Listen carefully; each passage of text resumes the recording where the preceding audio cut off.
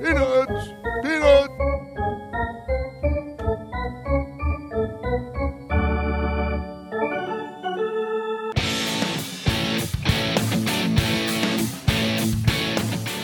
And now, Monumental Sports and Entertainment along with Pressbox presents Stan the Fans Bat Around. For the next 2 hours, listen in as Stan and Craig Heist bat around all manner of topics pertaining to the great game of baseball with their great group of guest contributors. Feel free to tweet your questions to Stan at Stan the Fan. Now sit back and enjoy the bat around. Guys, take it away. And a very pleasant good morning to each and every one of you on this Saturday, August the 18th. Stan the Fan, along with Craig Heist, and in place of Miss Brittany Everett is the handsome and eloquent Kyle Ottenheimer. Look at Craig Heist. Throwing around Already, look hyperbole. at him. But look at him. He's already saying, that's a bag of BS. Anyway, we are here for the bat around. It's not Brittany. What do you want me to tell you? I know. I have nothing against Kyle. I know how disappointed you are. You've been here so infrequently. You thought at least you would get the visuals. Yeah. Some run, 2 weeks in a row. Anyway. I got to tell you something. You mentioned today's the 18th. Yep. Yesterday was my mother and father's anniversary. I saw your note. And, of course, both are deceased, no longer with us. Right. However, there's something very important to be said for all men out there who are married and have a tendency to forget their anniversary. And you know how wives love that. Yeah. Okay. They don't love your forgetting the anniversary. Right, exactly. They expect it. But they don't love it. My father got married on his birthday. Wow. So he'd never forget his anniversary. That's a smart Man. move. That Absolutely. Is a smart man. That is a smart man. We are here for the next 2 hours to talk about the great game of baseball, with one exception. We're going to talk about the great game of football and fantasy football with Ken Zales at around 10:45. But here's what we've got before that, and then we'll kind of recap what the Nats did and what the Orioles did last night, and how the Orioles are now over 50 games behind the Boston Red Sox. Could they be headed toward an all-time record? We'll talk about that. But Steve Garland joins us with his Bay Bridge traffic report, brought to you by Big Bats Cafe out in Stevensville. He's got his feet propped up for, he had his knee replaced. Right. So he's got his feet propped up. I hope his feet are feeling great today. I'm too, sure they are. When you get a knee replacement, your feet feel good. Yeah, they do. Then Andrew Stetka of the Utah Street Report, and also does some writing for Masson, son of our friend Bill Stetka. Andrew's going to join us. He really has. Does he come on your shows at all, Kyle? Every now and again. Yeah. But, he's on with Ken a little bit, too. Yeah. He always brings an amazing following of Twitter handle. He's a Twitter mogul. Yeah, he really is. Yeah. But yet it's not like he's got like 20,000 followers, but he's got like a small cult. He engages with them. He engages with them, yes.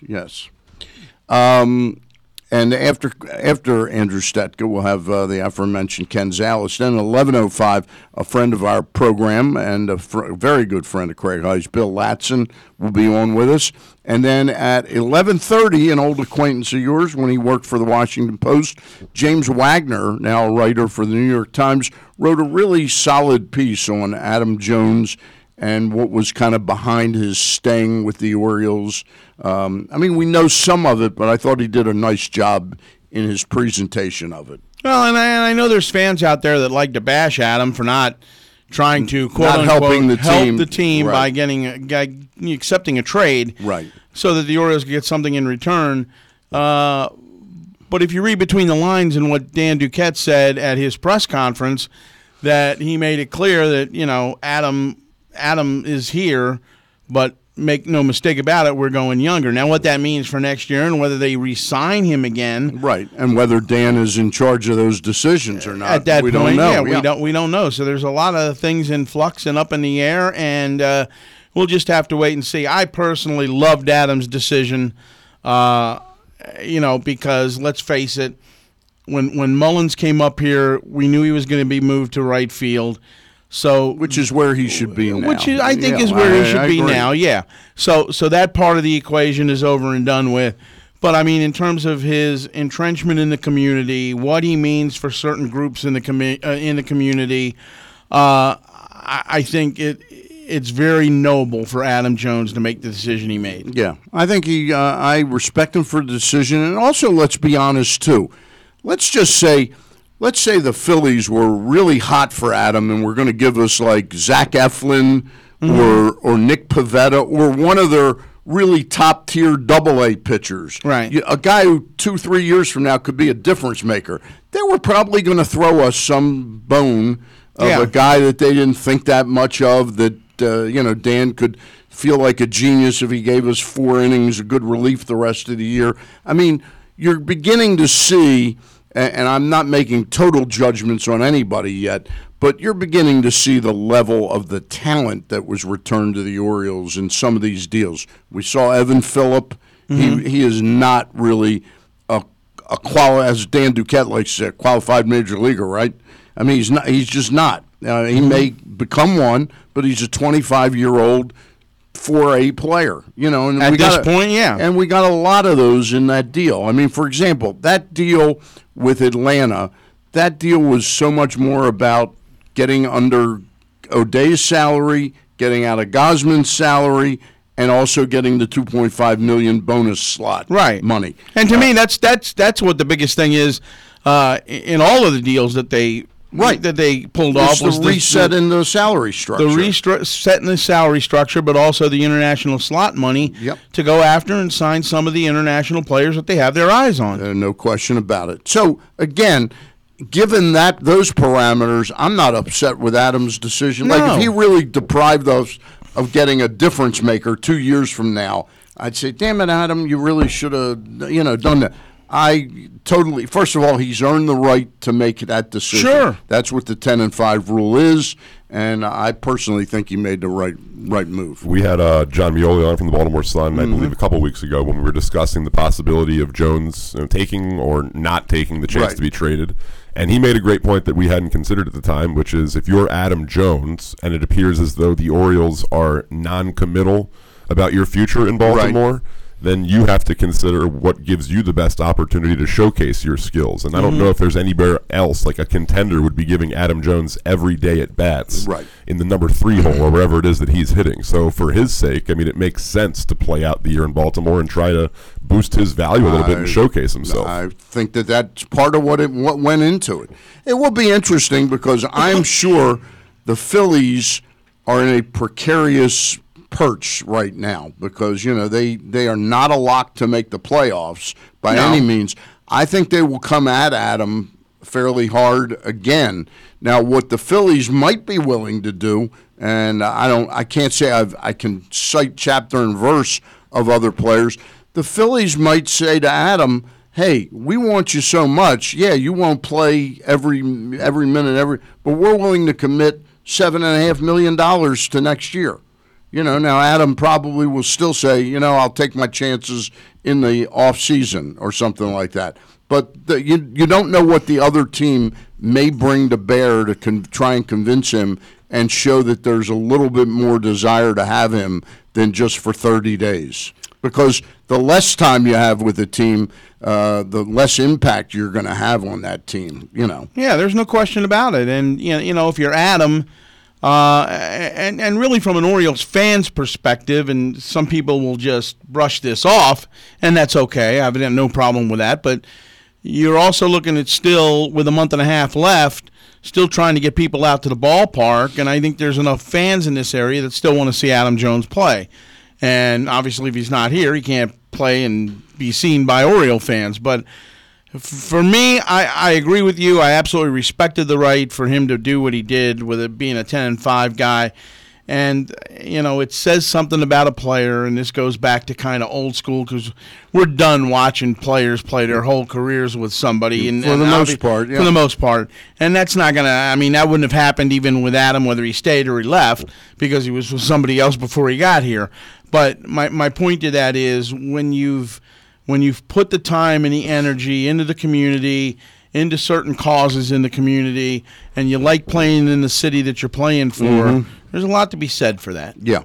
I thought the end, and I don't want to give away the whole column written by James Wagner, but he gets a fan at the very end to say, there's something special about a player wanting to play for their team. Yeah. And there's no question Adam really does bleed orange and black, and it was interesting to see the comments he made about how happy he is, like a Machado's got a chance to go win a ring.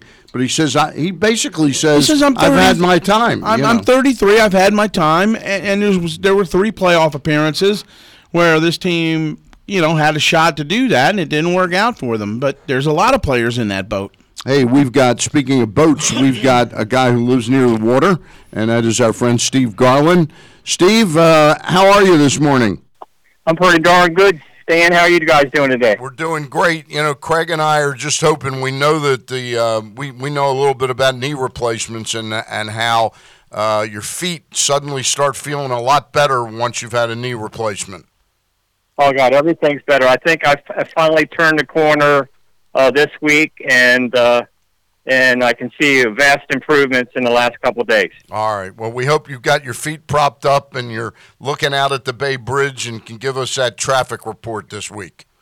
Hey, well, like now the traffic's very, very moderate. There's hardly not a lot of heavy traffic on Route 50 on this side of the bridge right now. So, and I called over and checked, and they don't have a backup at all right now. So I guess things are going good right now. So this is a good day to sort of scoot down there. Well, it's a good day right this time, but you never know. Another hour from now, it might not be. I was going to say, I'll see you later, Stan. Get on the road quick. Yes. Exactly. So, how's the restaurant, Big Bats Cafe there in Stevensville? How are they holding up without you there all the time? Everything's going well. I'm realizing that maybe getting old enough and retiring is not out of the question. So maybe it looks kind of good down the road here. I like that. I like the sound of that. What do you make of what you've seen of the Orioles the last 10 days or so? Well, I see a team that's missing some pieces, but I see a team that has some pieces that could build from. And, I like I love the center fielder. I just think he's got nothing but upswing in his career to go, and I think got a very great attitude, and I like what Adam Jones is doing for the team. I don't know if he'll be around, but I would, in a perfect world, I love him to be a part of the younger kids and help mentor those guys over the next couple of years. Let me just interject for 1 second. So we got 3 people here and you. That makes 4 of us. A fairly good cross section. Kyle, would you like to see Adam with the Orioles beyond 2017? Yeah, absolutely. I mean, he's beyond 18. I'm sorry, beyond 18. Yes, I would definitely like to see him sign a 1 or 2 year contract with some incentives, and mostly incentive-wise, so he can, And I don't think there's no question the fact that he didn't want to get traded. Mm-hmm. That he doesn't want. I think his baseball career. I think he wants to say, I'm going to stay in Baltimore, and when I'm not in Baltimore, I don't know if I want to play anymore. Right. That's sort of, it does ring that way. Heisty, how do you feel? You're for him. I totally agree, and I'm for him, and I'm for him staying with this team.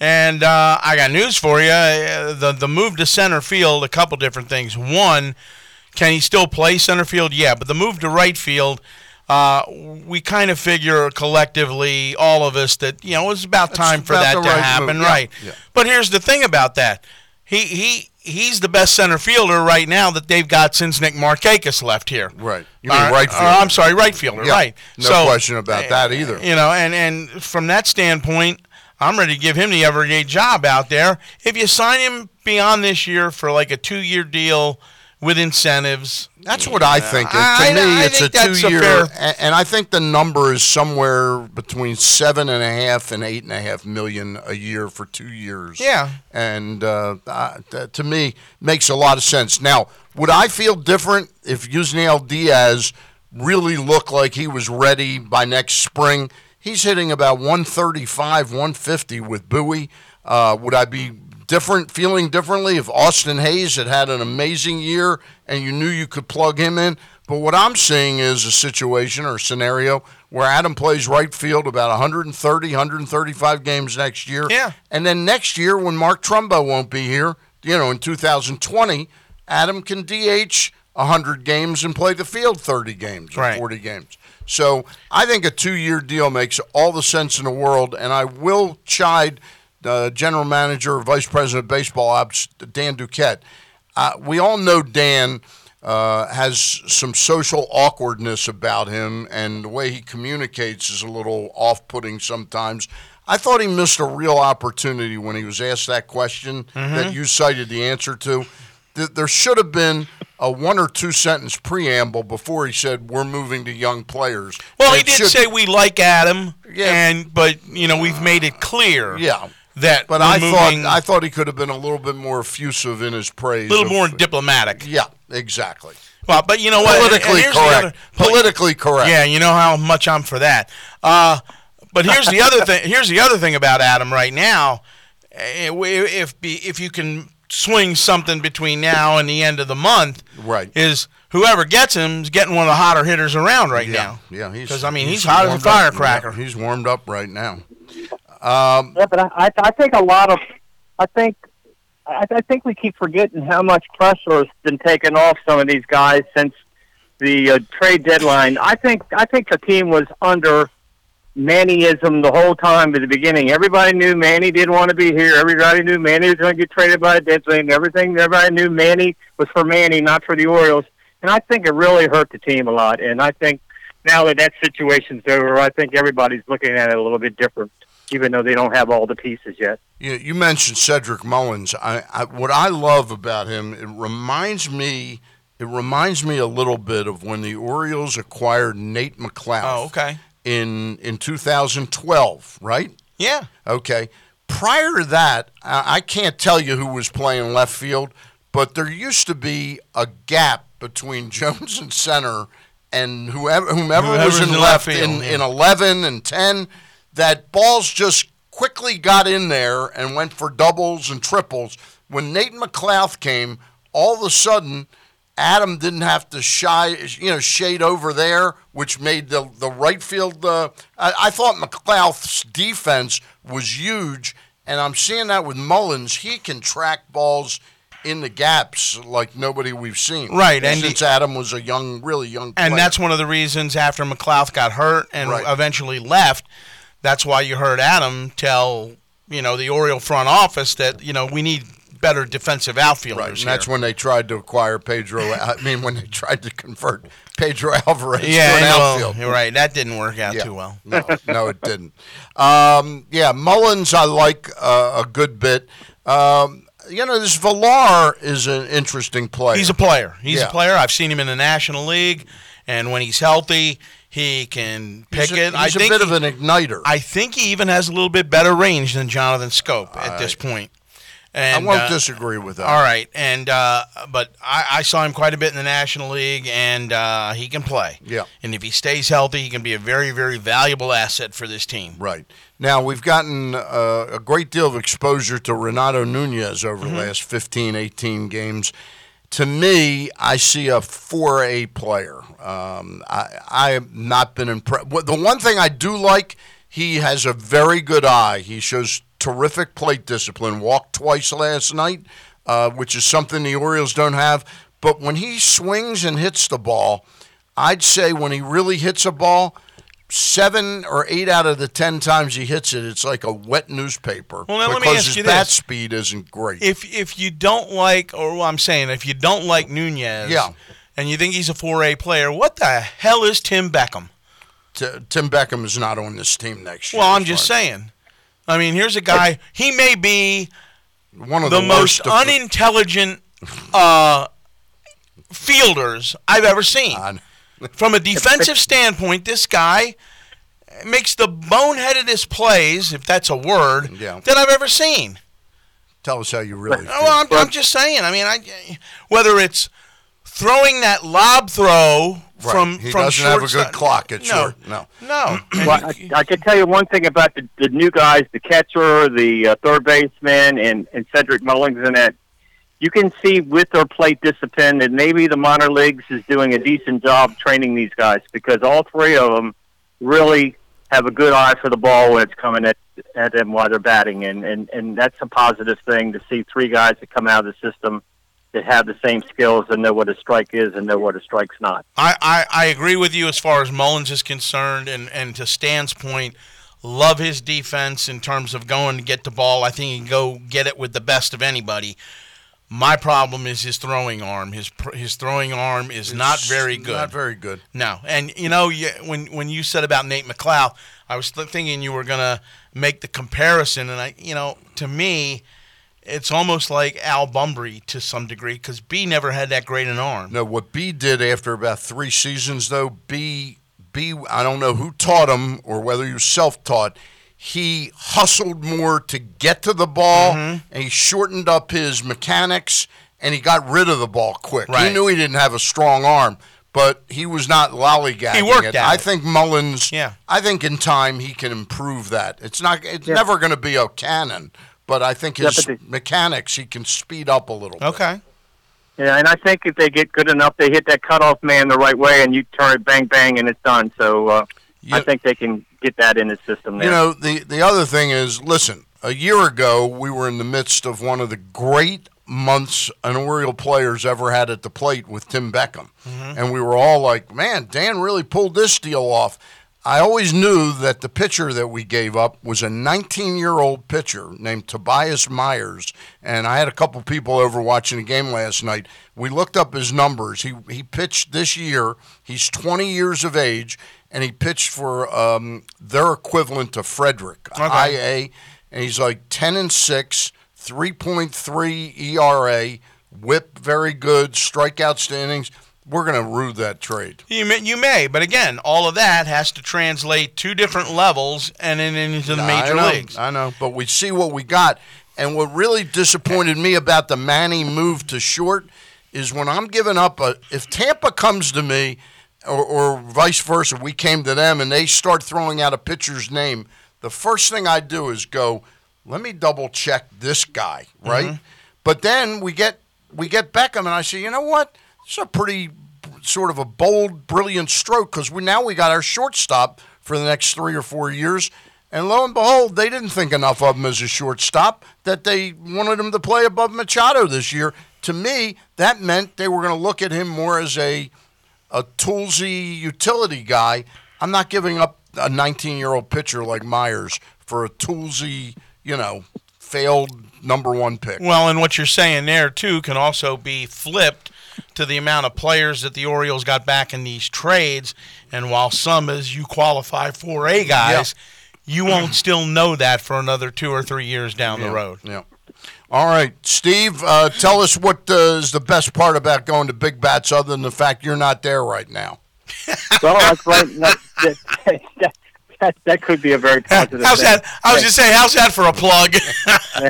I'm always looking to plug Big Bats. There you go. Hey, listen, this week we got some nice, fresh, local soft-shell crabs. So we have a sauteed crab sandwich or a sauteed crab dinner, and that's outstanding.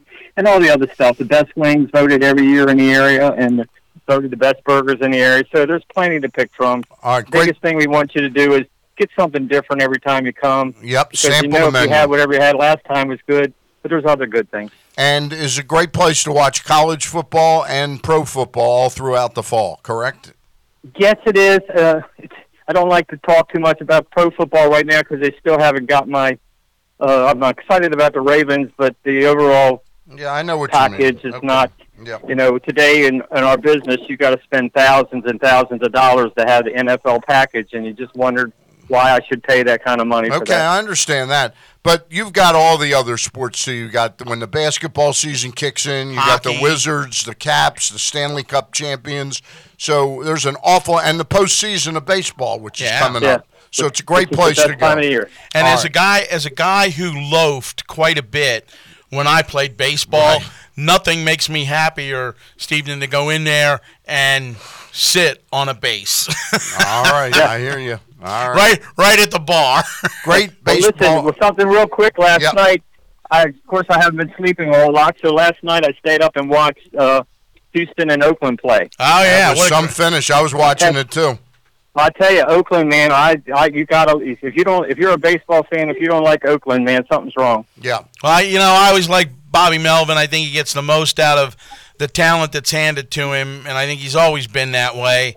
And they've had other successful years. They're having one this year, and now they're one game behind Houston. One game behind Houston. And the Astros, since they picked up Roberto Osuna, and you know that was an open wound there in the clubhouse. Very controversial. I think they're 3-6 since they acquired him. Mm-hmm. Very interesting. All right, Steve. Thank you for coming on. We'll talk to you next Saturday as well, hopefully. Okay, take it easy, Stan, and talk to you later, buddy. All right. Bye-bye. There you go, Steve Garland, the Big Bats Cafe in Stevensville. Great place to watch sports or just to go eat and be amongst your friends. And we love to do that. Yeah. Eat and be amongst friends. We're going to make our connection with Andrew Stetka in just a minute, and then we will take a timeout after Mr. Stetka. We'll take our first timeout. Andrew writes, he lives in Arizona now. He actually works on, like, the news side of things, doesn't he? Yeah. I got him a job out there. With who? I forget who. Well, at that time it was Metro Networks, right. And they switched over to 24/7 Sports. Right. And now I think it's all part of that NBC conglomerate, if you will. Is it Entercom? No. That's formerly CBS. Okay. All right. But Mr. Stetka joins us right now. He writes for the Utah Street Report from Tony Lombardi, and also from Masson. Joining us now from Arizona is Andrew Stetka. Andrew, how hot is it there at this time of morning in Arizona? Oh, it's not too bad. It's about 85, 90 probably. I haven't been out this morning yet. I've been. I came down and brewed some coffee, and I'm sitting here watching a soccer match, which I know will please Craig very much. Let me guess what the score is. 0-0. It is. How about that, huh? But the excitement and the pageantry. Of course, it's great. It's off the charts. It's off the chart. I bet you there's some not as exciting as talking to you guys about the Orioles. I bet you there's some flags and pennants and things like that adorning the stadium. Absolutely. I did. I avoided going to the bar this early in the morning to watch the game. We should have stay home and watch it. We should have actually gotten Dave Ginsburg to come on with us during this segment, right? Because he's another lover of soccer like myself. I'm not a hater of soccer, but I don't go out of my way to see it. He said you said what? It was 87. Something like that, 85 to 87 degrees. Yeah. That always reminds me of the John Panette line about doing the show out in Arizona in Tempe. Right. He says it was 110 degrees, or no, 112. He says, now for me, once it gets to 110, it might as well be 1,000. Right. Well, isn't he saying that's it's about a the dry point that it starts getting unbearable. Anything below that is fine. Yeah. Hey, by the way, we're going to have your friend Ken Zales on with us in a few minutes. We don't talk football often on this show, but we're going to talk a little fantasy football. I was driving in listening to the Fantasy Channel, and some guy named Adam, I don't know what his last name was really touting David Johnson this year. Like, saying that he's a tier, like top tier up there with Gurley, that he's going to put up, and he actually thinks he's more valuable in a PPR league than Gurley. So I was extremely high on David Johnson. I actually had him in my main league last year, right before he broke his wrist, of course. In game one, right? In game one. Game one. I think it was maybe 2 or 3 carries into the game. Ruined his season, obviously ruined my season. I like David Johnson a lot. I definitely think he's a top, 5 or 6 back. I'm a little down on him just this year just because of the offense there overall. I think is going to be a little downgraded. They've lost some receiving weapons, and they obviously have questions at quarterback. They don't really know, whether it's going to be the rookie or what's going on there. So, David Johnson's definitely one of the top, 4, 5, 6 backs in fantasy, but I'm not quite as high on him as I am a guy like Le'Veon Bell or Todd Gurley or I even think Saquon Barkley, the rookie up in New York, is probably a little bit above him as well. Now, here's a real amateur question. Driving in the whole time, because I'm become much more aware with fantasy football, who the coaching staff is and the offensive coordinator. I remember when Bruce Arians was there that I really liked him as a coach. I can't remember who coached that team last year. Who coached them last year? The Cardinals. Yeah, it was Arians. It was Arians? So who's replaced him this year? Stephen Wilkes is their coach now. Okay, Stephen Wilkes. All right. See, I don't know enough about him at all. Is he He came over from the Panthers. Okay. And was, I can't remember if so he was one of the coordinators for the Panthers. I just remember he was with the Panthers. He was an assistant to Rivera there in Carolina. Yes. Okay. Yes. All right. That helps me. The offensive line there was injured a great deal last year, correct? Yeah, and they already have had some issues as well in the preseason. A.Q. Shipley, the former Raven, went down with an injury. I can't remember seeing how serious it was, but I know that he was expected to be one of the guys there, and he got hurt too. So it's already started to go. The NFC West is going to be tough for them. I mean, I think them in Seattle had kind of been at the tops of it the last few years, and I think both of those teams are going to take a step back. I think the Rams and 49ers are the ones that have stepped up and kind of taken the mantle for competing for playoff spots out here now. Are you a believer in the coach there, McVay, in Los Angeles? Oh, yeah, I think he's great. I mean, I definitely think that, the Rams are going to be, one of the teams to beat in the NFC, not just in the NFC West, but in the conference as a whole. All right. I love his offense. I mean, I love him. I love Goff. I love Gurley, Real quick, before we talk baseball with you, closer to home here, Redskins wind up losing 2 running backs in the preseason so far. So things are kind of status. Who else did they? I know they lost Geis. Who else did Geis, they? and then I think they lost a backup this past week. Yeah. So things are kind of status quo there, right? Yeah, everything seems to be, going. Well, surprisingly enough, the Redskins dealt with, 25 guys on IR last season. Yeah. And the Ravens really dealt with similar stuff, and on the contrary, the Ravens have kind of been able to stay healthy so far, knock on wood, this preseason. But yeah, the Redskins, it definitely seems like it's starting out in a similar fashion for them. The Redskins are going to be really interesting this year because the NFC East, I feel like, obviously the defending Super Bowl champions are there, and I think they're going to be pretty good, but they're going to have their own kind of question mark with Wentz coming back from the injury.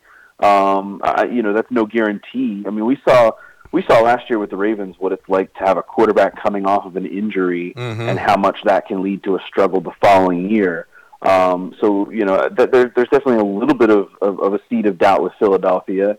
And then the other 3 teams in that division, I don't think the Cowboys are that great. The Giants are coming off a bad season, but they've kind of tried to reinvigorate themselves, obviously, with the rookie Barkley, who I mentioned before.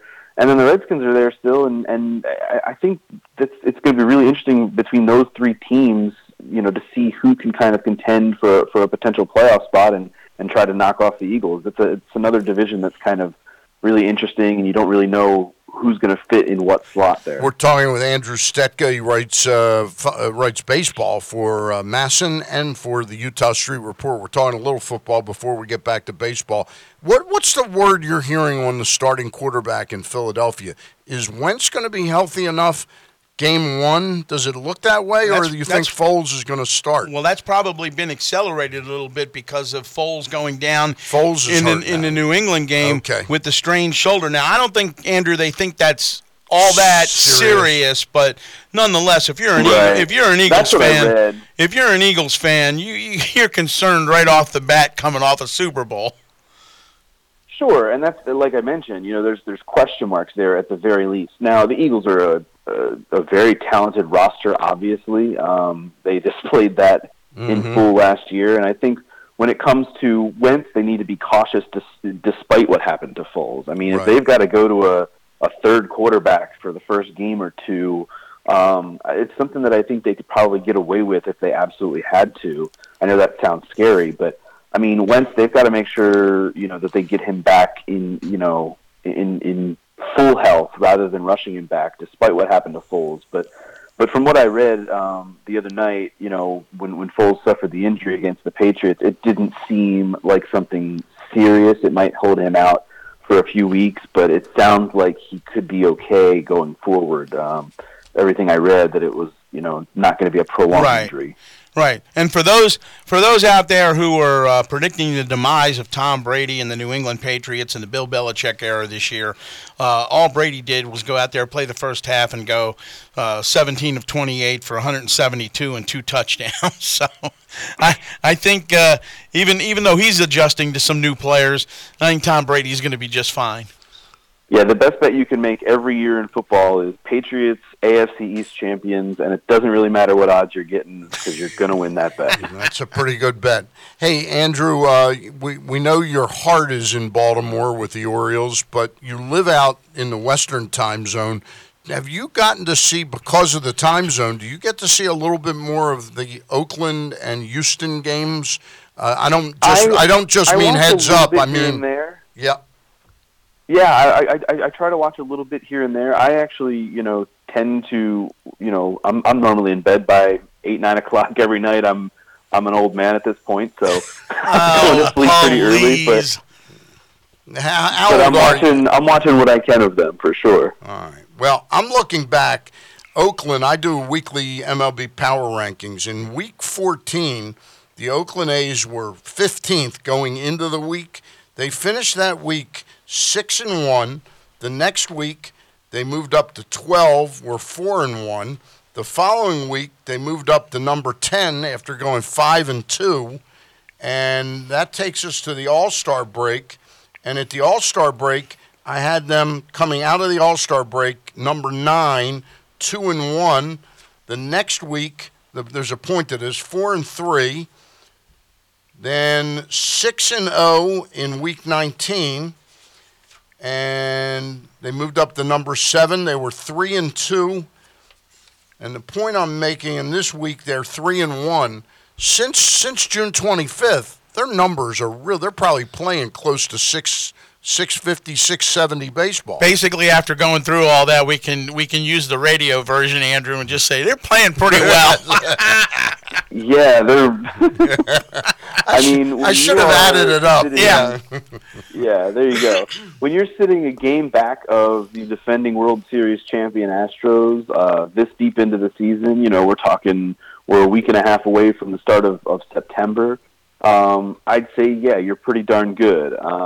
The A's have done it, in kind of a weird way too, because they don't have the superstars that these other teams have. I mean, we're talking about guys like Chapman over at third base, and Jed Lowry, and Olson, and Chris Davis, and Marcus Semien. I mean, Jonathan Lucroy catching, and the pitching staff. You look at some of these names, and it's kind of mind-boggling how they've done it, because there's no one out there that is, a superstar by any stretch. But this is kind of how the A's have always done it. It seems to be every 3, 4, maybe 5 years they pop up and have a season like this, and kind of make a run. And look, there's no doubt that they have a really good chance to win their division, not just settle for a wild card spot. And when you look at it that way, wouldn't it be something if we went from last season in an epic 7-game ALCS between the Astros and Yankees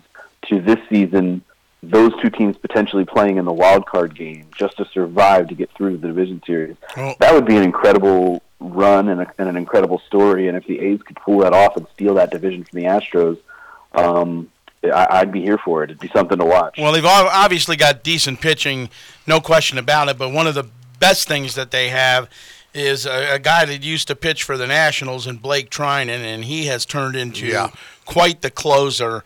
And here's a guy that when he was with the Nationals, pardon me, they got him in the deal. By the way, the Nationals got Sean Doolittle, Ryan Matson back in that deal. Yeah, and right now Matson and Doolittle are on the DL, and they're waiting for Doolittle to come back so they can kind of piece together a bullpen for the last 6 weeks. But my point to this is, here's a guy with a bowling ball kind of sinker, gets a lot of ground balls, but when he was with the Nationals, he could never really control it all that much. Left balls in the middle of the plate, and when he did, he got hit hard. And finally, the Nationals, after a couple of years, just decided it was time to part ways. The interesting thing it's incredible what they've done with that bullpen too, because they've pieced it together with so many guys that were, I don't want to say cast-offs, but Yuri Familia, Fernando Rodney. Edwin Jackson has been starting for them. Yeah. In another national, they just recently picked up Sean Kelly, too, has only pitched a few games for them, but has looked good. Fernando Rodney's in that bullpen, too. Yeah. It's a real hodgepodge of pieces. By the way, my guess is that if Kelly gives up a 2-run homer, he's not going to throw his glove and stare into the dugout at Bob Melvin. Hey, by the way, while you guys were talking, I did my actual math work. Last 39 games, the Oakland A's 33-6.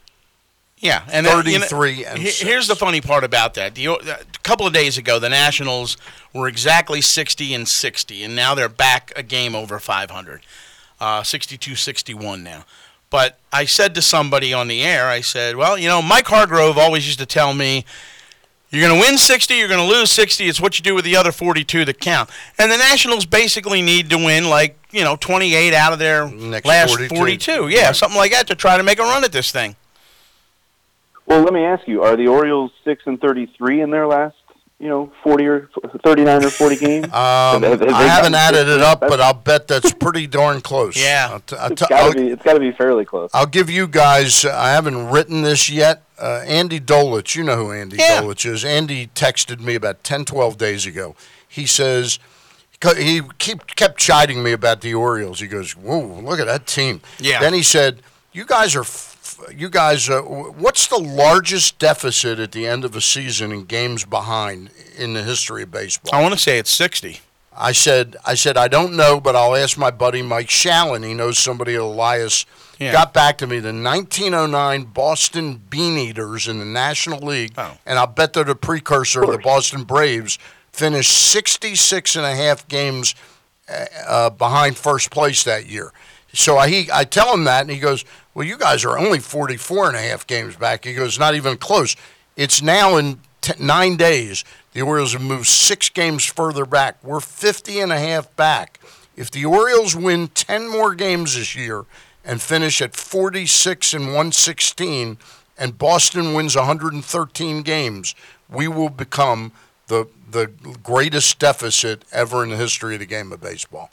Well, and obviously part of this is how bad the Orioles are, and what an abysmal season it's been for them. Well, it takes two. It takes two. It takes great the Red Sox are. It takes two historic equations. It really does. Parts of the equation. You're talking about a team right now that's got a run differential of 215 on the plus side. Yeah. I mean, they're just incredible. That's an insane number. It really is. And Kansas City's 218 negative. I mean, the Orioles, not to give them kudos, they're only 185 on the negative side. Kansas City is allowed 30.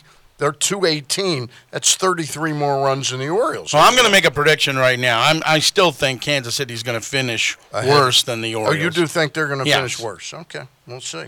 I don't think either one of them is going to be blazing any trails down the end of the season. Andrew, can we plug anything you've got up on Utah Street or Masson? I wrote a piece this past week on MassonSports.com. You can go check it out. It posted up on Monday about kind of what an important moment last weekend was for not only for Cedric Mullins but for Adam Jones as well, in the kind of quote-unquote passing of the torch. I detailed kind of just what a moment it was, not only from a baseball standpoint, but potentially from a community standpoint as well. You look at kind of all the awkwardness that's gone on with the Orioles and Adam Jones, and kind of how there's this youth movement now with bringing Mullins up and seeing what he can do and replacing him in center field. And not only is it important from a baseball standpoint for this team to kind of move in that direction, but, how important it was, at least from my perspective, to see one black man who's so big in their community, in this community, passing on his position to another black man. And I'm the last guy you want to ask about what that means to a community, but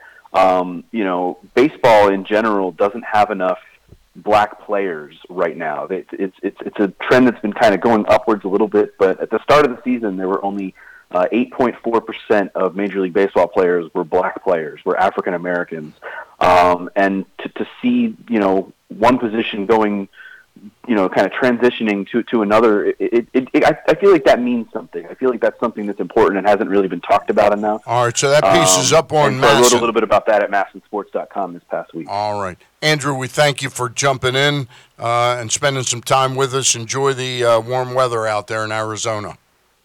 All right, anytime, guys. Thanks a lot. All right, thank you. Andrew Stetka always does a good job. And there's a Dairy Queen. When it's 110, you get a milkshake. Says that in the Weight Watchers manual. Hey, Ironbirds fans, make your way to Lido's Field at Ripken Stadium as your Aberdeen Steam Crabs resurface on Friday, August 24th against the Staten Island Yankees, presented by APG FCU. On Saturday, August 25th, your Ironbirds take the field as the Star Spangled Banners of Aberdeen on Opioid Awareness Night, presented by Lido's. Come see the world's best extreme pogo entertainment as the ex-Pogo stunt team performs throughout the game. Enjoy the #1 rated fireworks performance in Northeast Maryland postgame. Visit ironbirdsbaseball.com or call 410-297-9292 to secure your Ironbirds experience. Ironbirds fans, make your way to Lido's Field at Ripken Stadium as your Aberdeen Steam Crabs resurface on Friday, August 24th against the Staten Island Yankees, presented by APG FCU. On Saturday, August 25th, your Ironbirds take the field as the Star Spangled Banners of Aberdeen on Opioid Awareness Night, presented by Lido's. Come see the world's best extreme pogo entertainment as the ex-Pogo stunt team performs throughout the game, and enjoy the #1 rated fireworks performance in Northeast Maryland postgame. Visit ironbirdsbaseball.com or call 410-297-9292 to secure your Ironbirds experience.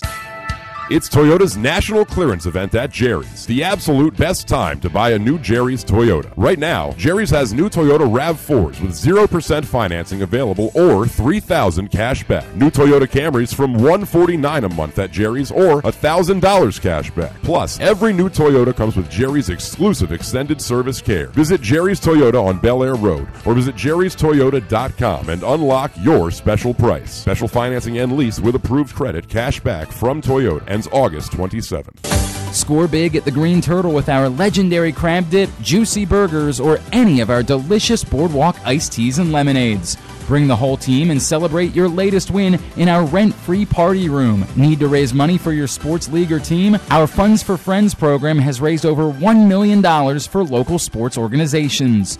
Everyone is a winner at the Turtle. Visit thegreenturtle.com to find your local turtle. Our buddy Steve at Chick-fil-A Nottingham Square has sweetened the menu with the Summer of Peach, featuring a chilly and delicious white peach tea lemonade that combines tea and lemonade with fresh white peaches. Many of us were already mixing tea and lemonade, while Chick-fil-A added the extra twist of an essential summer taste, peach. Visit the official Glenn Clark Radio Chick-fil-A store on Campbell Boulevard in Nottingham Square. Hi, it's Glenn Clark and Kyle Ottenheimer from Glenn Clark Radio. We're going to be talking a lot of Lamar Jackson on our show, but I want to make a promise right now. For those of you that tune in to Glenn Clark Radio, Monday through Friday from 10 to noon, we will talk about something unrelated to Lamar Jackson for at least 30 solid seconds every day. Kyle, I thought maybe we should give people an idea of some of the topics that we might discuss other than Lamar Jackson. For example, we might talk about Chick-fil-A sauce. Aliens. The television program Detroiters. Jesus stealing pizza. All these things are options for 30 solid seconds, and then we'll go right back to Lamar Jackson. GlennClarkRadio.com, PressBoxOnline.com/radio, and watch the show Facebook.com/PressBoxSports.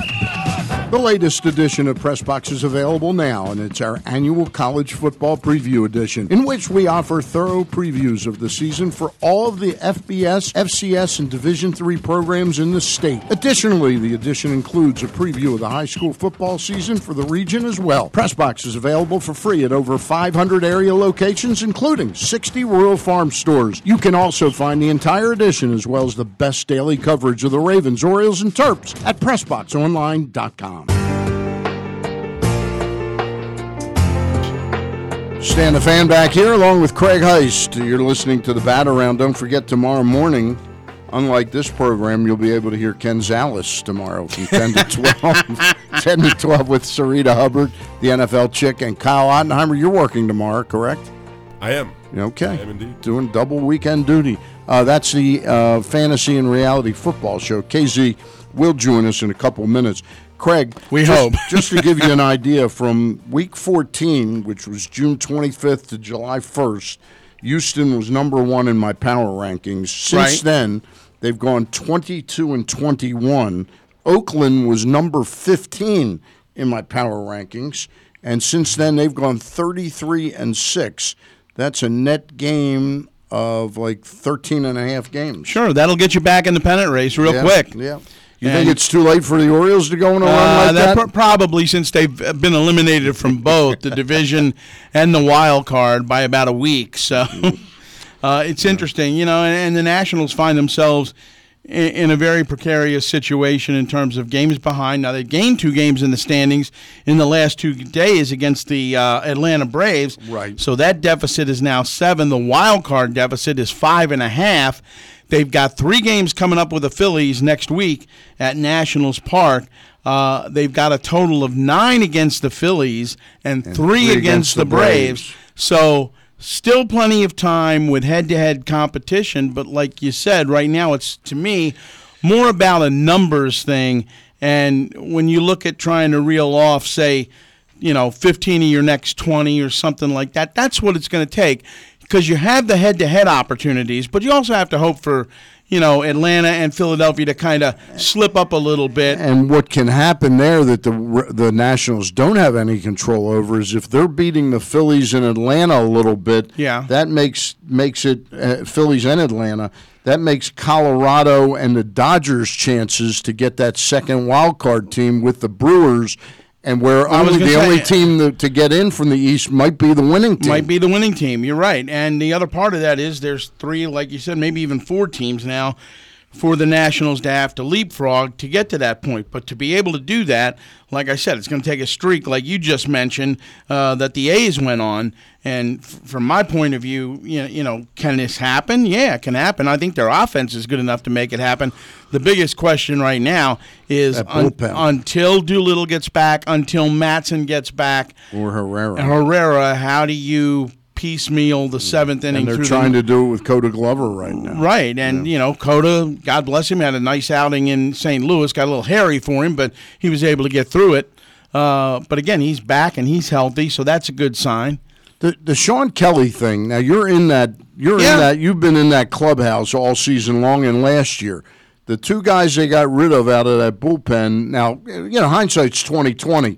You don't know that you're going to lose all 3 of Doolittle, Matson, and Herrera. Right. But the guys they got rid of, Kinsler and Kelly, were there more things going on behind the scenes there? I think there were. I think Mike Rizzo feels like in Kinsler's situation, he might have been the one that leaked some of the information about the clubhouse to the Yahoo reporter who wrote that piece about a month ago about the clubhouse is in disarray, which you expect somebody to step up and say no. That's not the case. And Adam Eaton very publicly said to everybody that afternoon, anybody that tells you this clubhouse is in disarray is an absolute, it's an absolute lie. It's not. Right.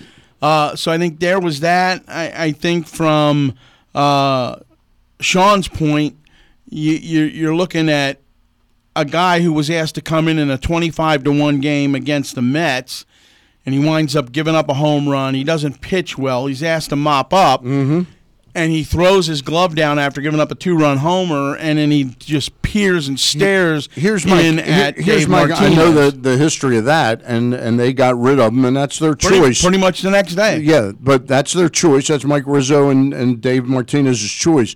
Had they held on to him, would he be the guy closing games out now? I'm not so sure about that because if Glover they still think more of Glover. I think they'd probably think more of Glover because here's the thing with Sean Kelly. While the experience is there, you can't use him any more in the day. Right. Because his arm's going to fall off. He's been through 2 Tommy John surgeries. And so he's a guy you got to parcel out the usage of. Right, and whatever whatever Bob Melvin gets out of him between now and the end of the year is going to be absolutely gravy for the Oakland Athletics. Speaking of bullpens, the Dodgers. Before the week, 10 days before the trade deadline, there was a lot of thought that they might be the team that got Zach Britton, and we know how Britton's pitched since the trade. But the guy that they were really attached to was Shane Green. with the Tigers, because the Tigers have a young up-and-coming closer, although Green doesn't make a lot of money now, but they didn't make the deal to get Green, and all of a sudden Kenley Jansen goes out with an irregular heartbeat. Can they get a reliever through, or they're talking as if they're confident in the guys that they have? Well, they're talking, and I'm not so sure I believe in that. No, I don't believe it. I don't believe in that so much. And if you're Dave Roberts right now, you got to really figure out how you're trying to piece that bullpen together down the stretch. So, from my standpoint, I think the Dodgers, although they were favored, I think that drops them back a little bit now. All right. Do we have KZ now?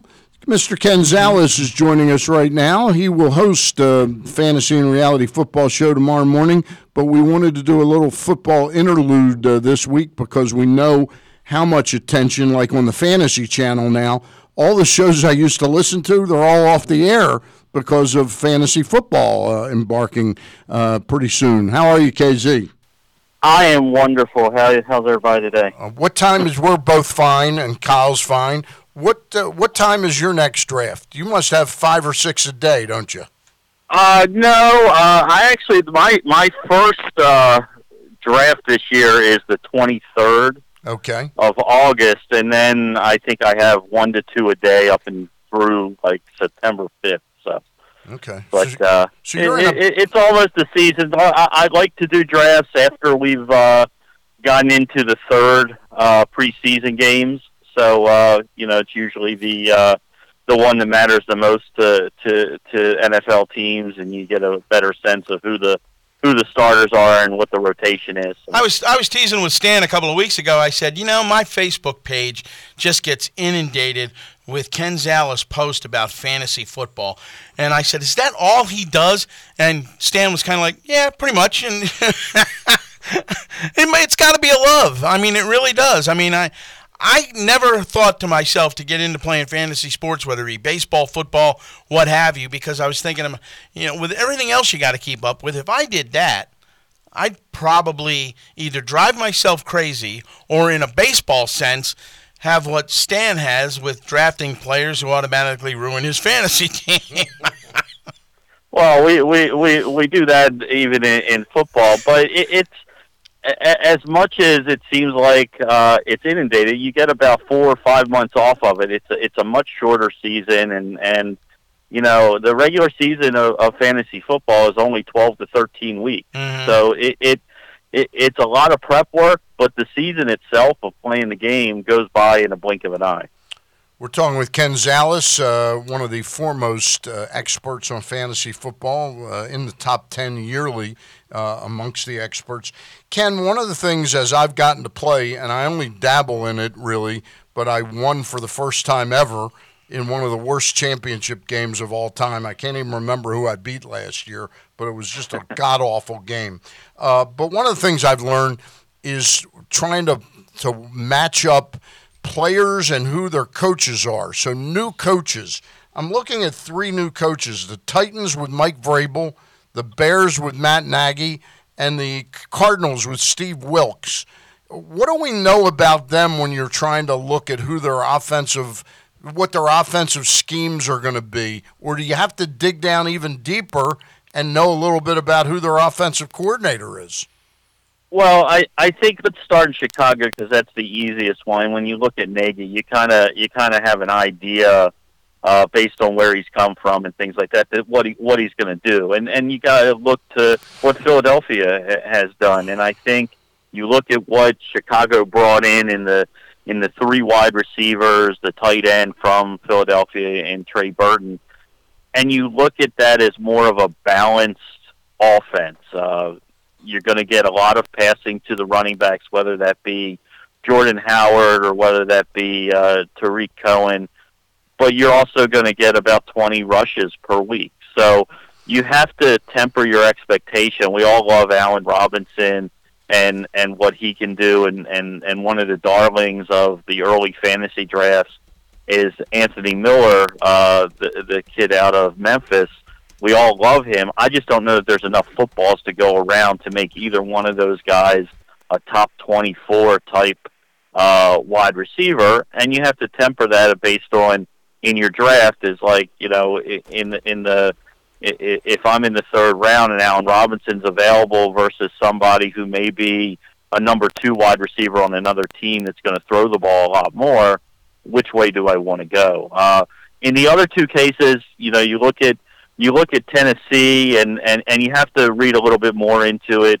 Same thing in Arizona and go to their offensive coordinators. Arizona looks like a situation and bringing in Bradford. They're going to be a running and short passing type of team, which if you're looking at a David Johnson who's back from injury, you got to be really excited about, because that plays into his forte, as well as Larry Fitzgerald, who, you know, people are kind of forgetting, but I can, as long as he stays healthy, 90 catches, 1,000 yards, 8 touchdowns, and be done with it, and that's pretty close to a number 1 wide receiver for your fantasy team. One of the things I'd want to know, though, if I'm contemplating drafting an Arizona, either the running back or the wide receiver, is who's behind Bradford, because Bradford sure has a hell of a time staying on the football field. Well, you got Josh Rosen, their number 1 draft pick out of UCLA. The thing with Rosen, a lot of people were saying that he was the most NFL-ready rookie to come in as far as if somebody had to start. Now, he's going to be maybe the last guy to start unless there's an injury to Bradford somewhere early this year. But I don't think you're going to lose a whole lot, because he's an accurate quarterback, can throw the deep ball a little bit, but he likes that underneath to medium range route tree. So I think you're okay even if Bradford goes down with Rosen. I think he's very prepared to step right in. We're talking with Ken Zales. Ken, we've just got a couple more minutes. Let's spin back here to Baltimore for a second. Jalen Ramsey says that Joe Flacco sucks. We're not necessarily going to disagree over the past couple of years, but there's been extenuating circumstances about who he's had around him and his health. This year he looks healthy. This year they've added 3 pretty talented receivers who give him a diversity of target in Michael Crabtree, Brown, and Willie Snead. What do you think of Joe Flacco this year, and what do you think of those 3 receivers? And let me add to that very quickly, along with Stan's question, the whole idea of those 3 who, from a nationwide standpoint, haven't gotten the kudos that some of the people around here in Baltimore are giving them. How do you think that plays into it? Well, they're not going to get the kudos because person to person you can find flaws in all 3 guys. I mean, Willie Snead missed basically all last year injured and in the doghouse. John Brown's been injured since 2015.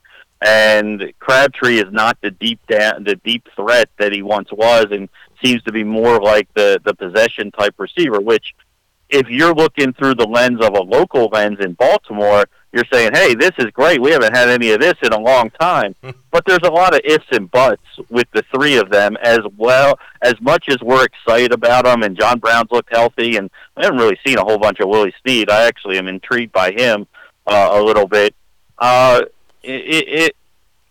Joe looks great so far, but Joe hasn't faced a number 1 defense yet. We'll see if that happens on Monday night, and see if, the offensive line, who has looked good, who also hasn't faced a number 1 defense yet, can hold up. Joe Flacco needs to play better. He'll admit that. The team needs him to play better. And if he doesn't, he's not going to be the quarterback for a long time on this team. If this team starts somewhere around 1-3 with what their early schedule is, I think you're going to hear a lot of fans, and there's going to be a lot of pressure on this coaching staff who are now looking at their jobs. If we're going to come back next year, it's probably not going to be with Joe Flacco as our quarterback if they start out 1-3, and they're going to have to go to Lamar Jackson. So that makes Joe Flacco a low-end quarterback 2 in fantasy, if you're going to draft him at all in a redraft league. Well, we don't want Stan on the team in any receiving position at all, because he has a tendency to drop things. Yes, I would not be one of the receivers you'd want to draft in fantasy. KZ, give us top 5 sleepers? Well, we just did this on PressBox and PressBoxOnline.com, the PressBox print edition. It's really tough, and you look to Miami first of all, and their wide receiving core without Landry has about 125 to 150 targets up for grabs. So where does that go? Devontae Parker is a guy that everybody wants to be good who just hasn't been. Albert Wilson's a guy that has come in and really been that short yardage guy. Danny Amendola is a guy also there, short yardage guy. I think those two guys you can really look at and say they're sleepers. You can get them in the 12th, 13th round of fantasy drafts. You look to a guy in Miami, and I refuse to ever do this again because I've been doing it for 4 years, but Frank Gore won't go away, and he's being totally ignored in fantasy realms. You can get him in the 14th round of most drafts. Running backs are really, really thin right now. Yeah. You have to grab guys like that may be a touchdown guy. There's some questions about Kenyon Drake and whether he can really be. He looked great in spurts last year, and especially down the stretch, but especially can he be the every down guy? Frank Gore is a guy that, look, every time he plays, he's done well. So you look there. You look to Pittsburgh. James Washington, who may not be a sleeper anymore, one of my favorite wide receivers coming out in this year's draft, but Martavius Bryant is no longer there. I know you got Juju Schuster-Smith and you got Antonio Brown, but there's enough balls to go around and make three wide receivers happy. So James Washington's a guy that, a lot of people are looking at rookies and they love to take rookies in drafts. He's a guy that's not really in that discussion right now as far as that goes. Okay. So I really like him, and I'll give you one more. I think you asked for 5. I'm going to give you 4. But you look to the running back position, and you look to a guy like Marlon Mack from Indianapolis. Andrew Luck being healthy is going to make all the difference in the world in that offense. You can't stack the box anymore. You have to keep the safety outside and double team T.Y. Hilton, who's great with Luck. Marlon Mack, as long as he can stay healthy, he's a guy that's going in the 7th, 8th rounds of drafts right now. He's shown in spurts that he can be very dynamic. I really like him in that offense, especially if you miss out of running backs early. I want to give you one tip, and I heard it yesterday because I know you actually play meaningful fantasy football where you can win money. This is on the Fantasy Channel. How deep do you get into looking at team schedules? This guy was saying that Matt Ryan plays 5 of his first 7 games at home of the season, and they were all games that he could project being shootouts. So he was saying this guy is going to get a lot of points in the first 5 of the 7 weeks easily. I look at schedules, but I more look at divisions, things like that. If you're in the NFC South like Matt Ryan is, I mean that goes without saying. The problem with Matt Ryan is that we're thinking of the Matt Ryan for 2 years ago with Kyle Shanahan, and Kyle Shanahan isn't there anymore, and that's been a huge problem. He's been one of these guys that has been semi-disappointing. Mm-hmm. He's never really, gone for that 30 touchdown year, 4,500, except for the 1 year that Kyle Shanahan was there. So we saw what happened last year. It didn't look good. So I don't know if I read too much into it. You have to look at schedules a little bit, but it's more about the player, and for me it's always about opportunity and how many touches and targets and opportunities you're going to have for a particular player. We're bumping up on another guest, but Jay Ajani in Philadelphia, is that a plus for him? I actually like Corey Clement a little bit better. Ajayi in a standard league, he's going to get all the goal line work, but Corey Clement's not going away. All right. Thank you very much, KZ. Take care, guys. You can listen to KZ and Sarita and Kyle tomorrow morning, Fantasy and Reality Football Show, 10 to 12. Up next will be Bill Latson. We'll join him in just a second. What's Bill been writing about lately, Craig? Well, I know he's been writing about the Yankees and the Mets and covering games that... That's practically like nepotism. Yeah, well, it is. Yeah, exactly. But we'll ask him about even though they're 10 games behind the Red Sox, we'll ask him what the thought is in New York about maybe a one-game playoff as a wild card team and how sketchy that can get for them. Yeah. I think that's certainly a big story. And is he ready to go? Yeah. Bill Latson from MLB.com joins us on the phone. Bill, good morning. How are you? How's it going, Craig? Good. And Stan, of course, is here with us. I got to ask you right off the bat, the Yankees, obviously you're looking at a team that's about 30 games over 500, but they're 10 games behind the Red Sox because the Red Sox numbers are just, Nintendo-like, if you will, for the year. What's the general feel around that club right now? I know they're missing Aaron Judge, but I saw Giancarlo Stanton hit a big home run yesterday. How is Aaron Boone faring with, number one, the injuries, and number two, as they make their way toward at least a wild card game, everyone pretty much thinks. How's he handling all this? I think he's handling it very well. I mean, he's missing key players. It's not just Aaron Judge. I mean, you have Sanchez. He's out. Gary Sanchez. He's out for a while, and he has maybe 2 more weeks to go. So I just think they need everybody back. I still think they need some pitching. I'm not crazy about their pitching staff, the bullpen, nor the starters. I mean, to me, Lance Lynn is not the answer. But we'll see how it goes. But I just think I just don't see them win the World Series, if that's what you ask me. Listen, they did a nice job in the acquisition of Jay Happ, but the guy that they were linked to for a long time was Cole Hamels. I guess fairly, their scouts saw some flaws in Cole Hamels' game that aren't present right now while pitching in the National League. Is it a change in ballparks for Hamels? Well, he's doing well. He's doing well in that small ballpark. So I don't know, man. I don't know what they didn't see, but Cole Hamels is, his last 2 starts with the Cubs have been outstanding. So he induced.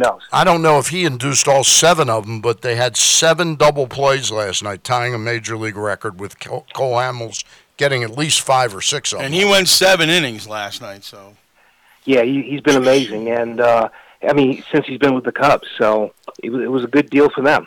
Tell me, Bill, right now at this time, we're at August 18th as we're talking. And I'm not just going to ask you about Adam Jones because I don't think there'd be a problem getting him. Well, he passed through waivers. Yeah. How tricky is it for a team, say, like the Yankees looking for another starting pitcher or the Dodgers looking to shore up that bullpen?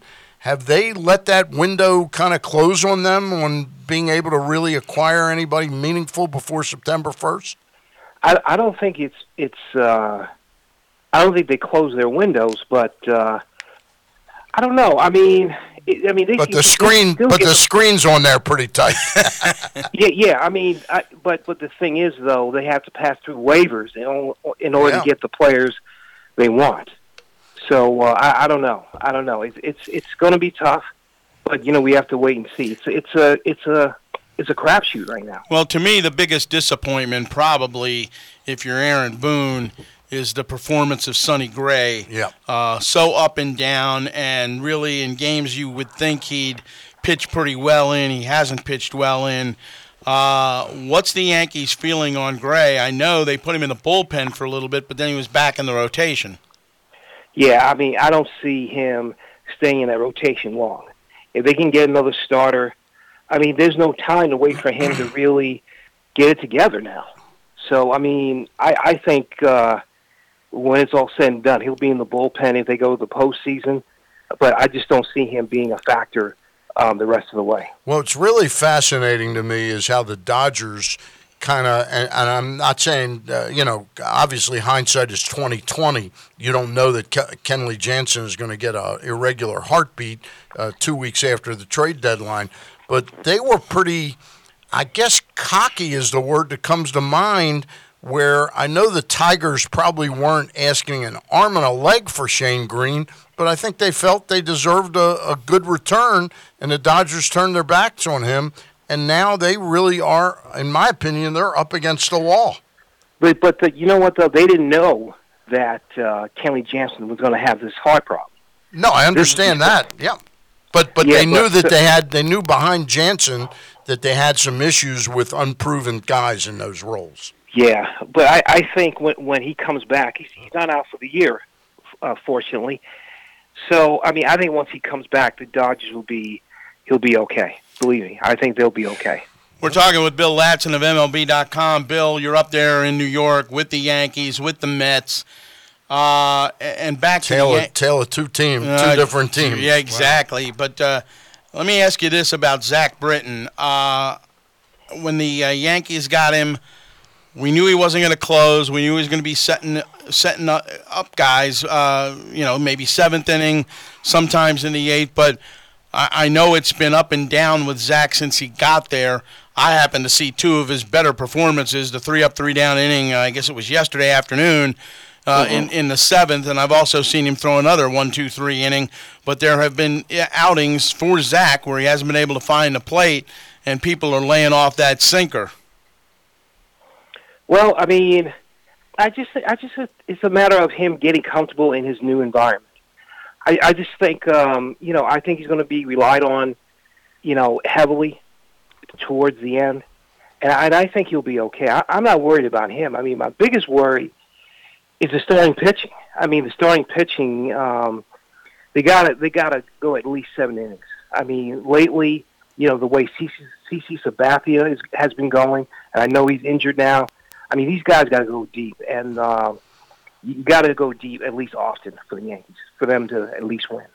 Hey, Bill, I noticed about 10 days ago, 12 days ago, you had a piece of Q&A with our old friend Nick Markakis here, now with the Braves, finishing out his 4th year. Where do you find his sort of mental state right now, at very much at peace with that decision and knowing that he did the right thing for him and his family? Hey, Bill, before you answer that real quick, you would ask me before you did that interview, what kind of guy is Markakis like? And I said I always had, great rapport with him, and I said, but he's a guy that doesn't say a whole lot, but he's very good at saying what he means and what he's trying to tell you. Is that pretty much the way you found him? Yeah, I mean, to my surprise, he was open. Yeah. And to answer your question, I think Markakis has no regrets leaving Baltimore. Yep. I think he's happy that he went to Atlanta. And I mean, we see what Atlanta's doing now.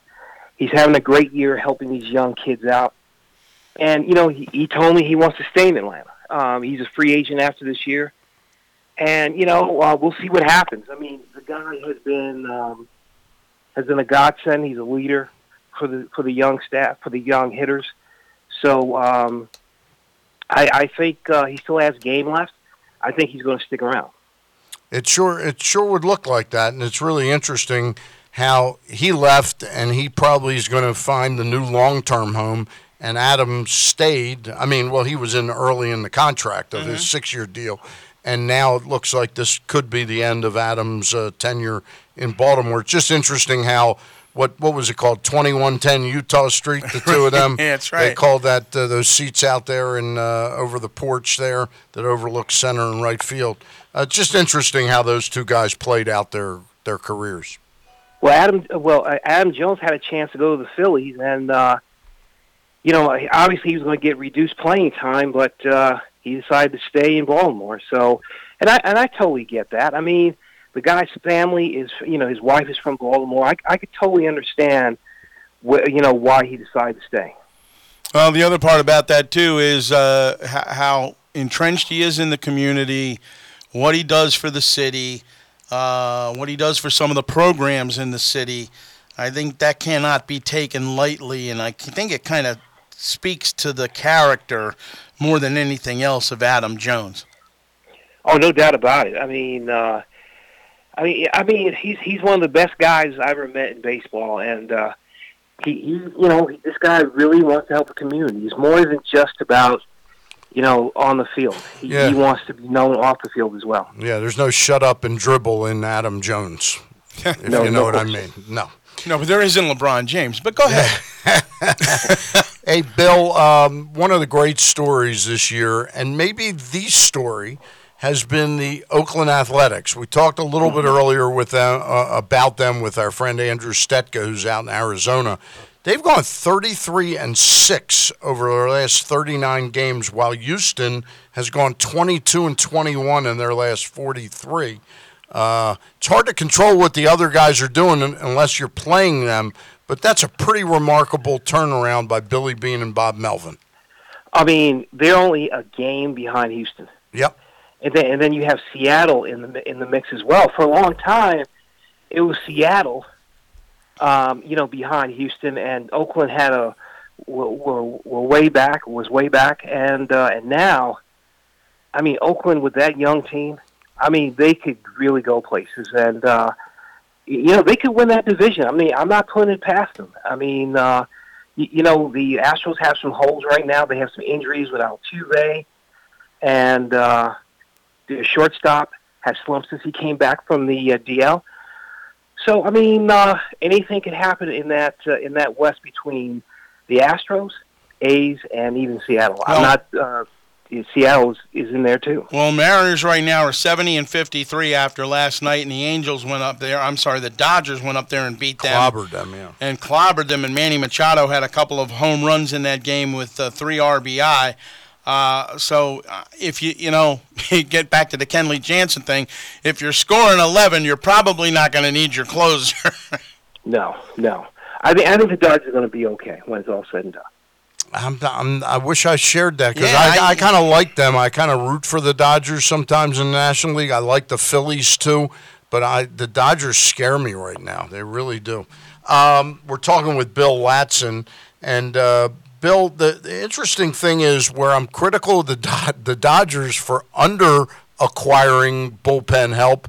I can't say I'm knocking Billy Beane. He picks up Urias Familia about 3 weeks before the deadline, and then right after the deadline, he gets Fernando Rodney. Is it beyond him to flip one of those guys to a team like the Dodgers at the end here? No way. No, not now. Yeah. I mean, if you know the history of Billy Beane, yeah, once they're winning, he's not going to get rid of anybody. Okay. I mean, he's going to keep who he has, and hopefully, they can go far in the postseason. Now, a guy that you and I both covered while he was here in D.C.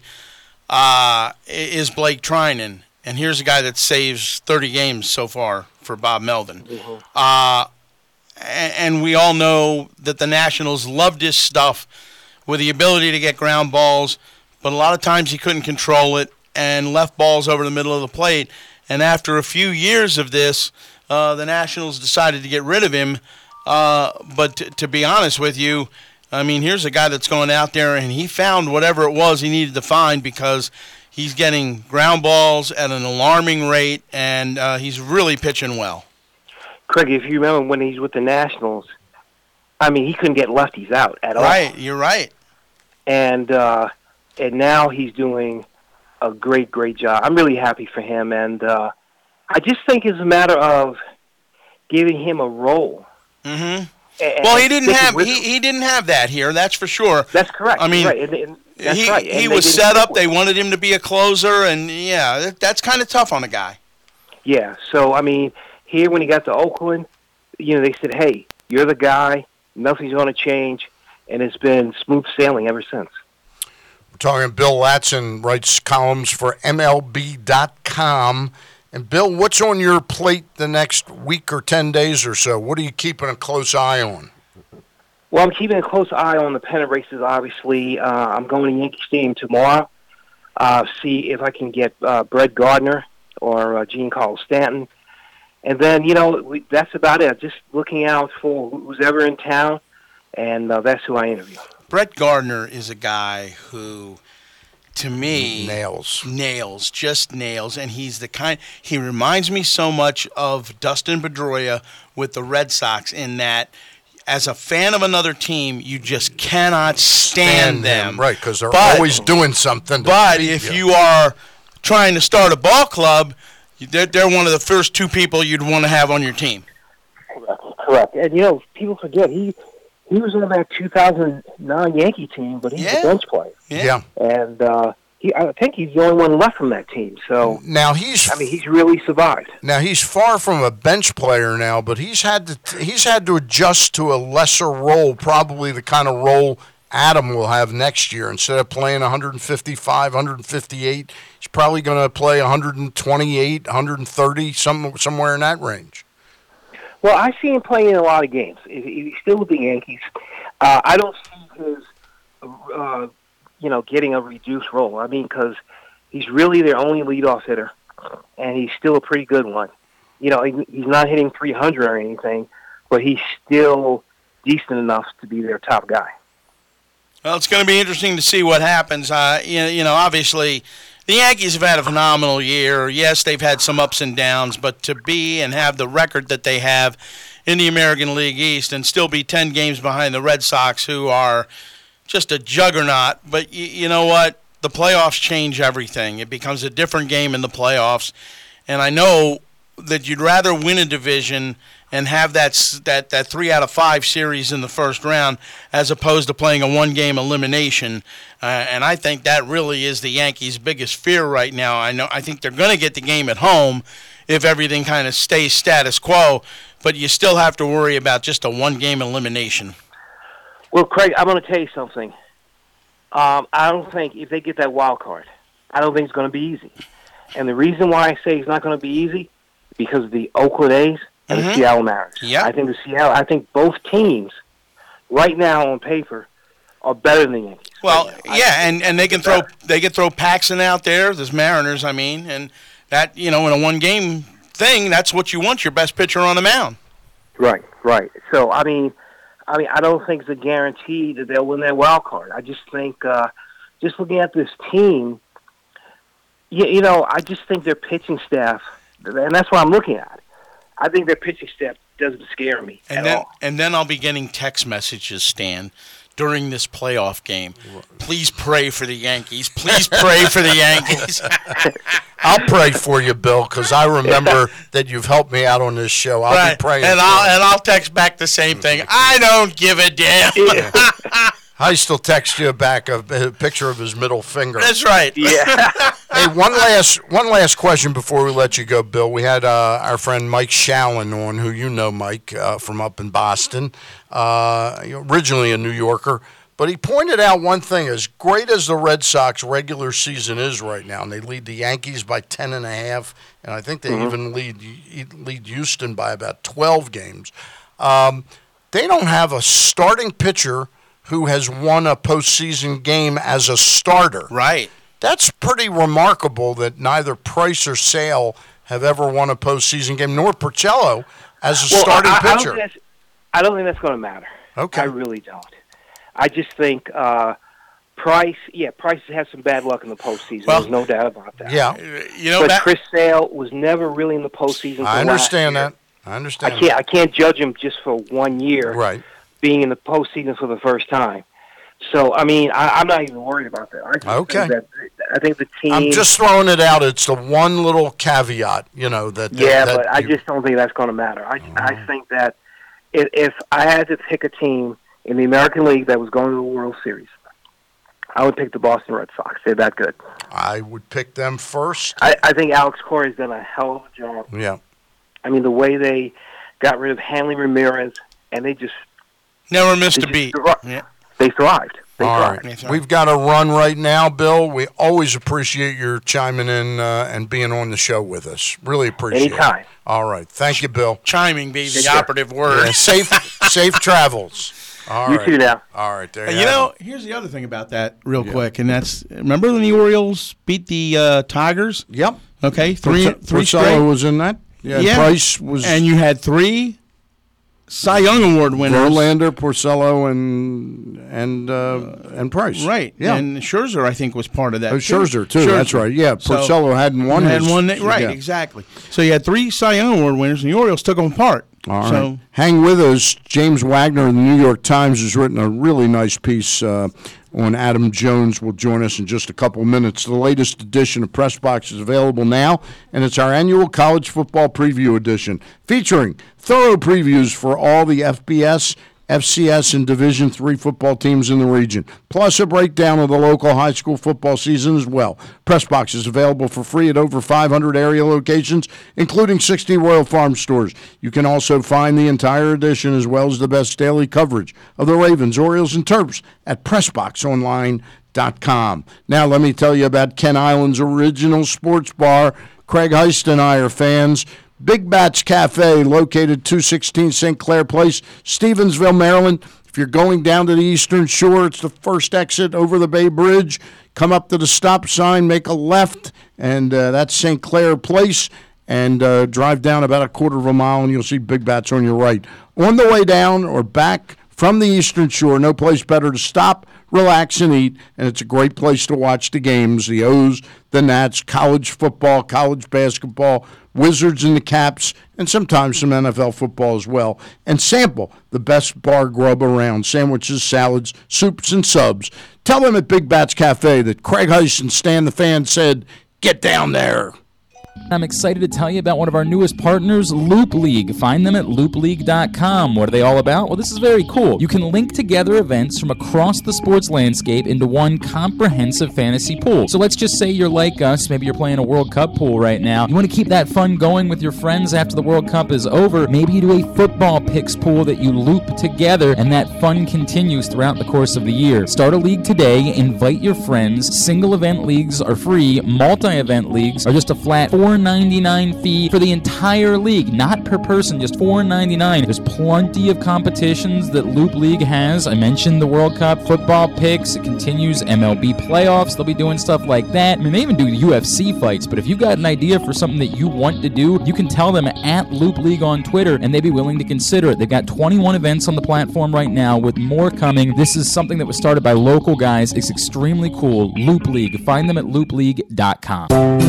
Our buddy Steve at Chick-fil-A Nottingham Square has sweetened the menu with the Summer of Peach, featuring a chilly and delicious white peach tea lemonade that combines tea and lemonade with fresh white peaches. Many of us were already mixing tea and lemonade, while Chick-fil-A added the extra twist of an essential summer taste, peach. Visit the official Glenn Clark Radio Chick-fil-A store on Campbell Boulevard in Nottingham Square. Ironbirds fans, make your way to Leidos Field at Ripken Stadium as your Aberdeen Steam Crabs resurface on Friday, August 24th against the Staten Island Yankees, presented by APG FCU. On Saturday, August 25th, your Ironbirds take the field as the Star Spangled Banners of Aberdeen on Opioid Awareness Night, presented by Leidos. Come see the world's best extreme pogo entertainment as the X-Pogo stunt team performs throughout the game, and enjoy the #1 rated fireworks performance in Northeast Maryland post game. Visit ironbirdsbaseball.com or call 410-297-9292 to secure your Ironbirds experience. KZ, Sari, the NFL chick, KO from the PressBox Fantasy and Reality Football Show. You can hear it by going to PressBoxOnline.com/fantasy every Sunday morning from 10 a.m. to noon. And you can also check us out on Facebook.com/PressBoxSports. We talk about college football. We talk about the NFL. We talk about the fantasy aspect. We talk about the reality aspect. And we talk about soccer, the other type of football. No, we don't. We don't? No. Never? No. Yeah, not really. Tennis? Nope. Rugby? Nope. No, just No, football. just NFL football. College football. Every Sunday morning, 10 a.m. to noon, PressBox Fantasy and Reality Football Show.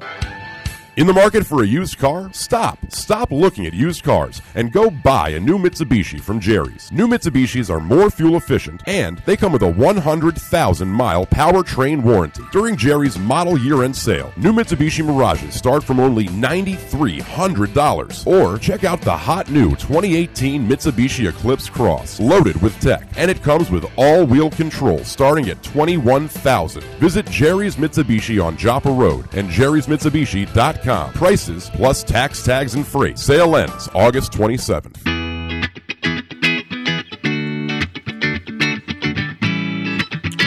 Stan the Fan is back along with Craig Heist, and we appreciate your tuning in today, either Facebook Live or listening on the World Wide Web at PressBoxOnline.com/radio.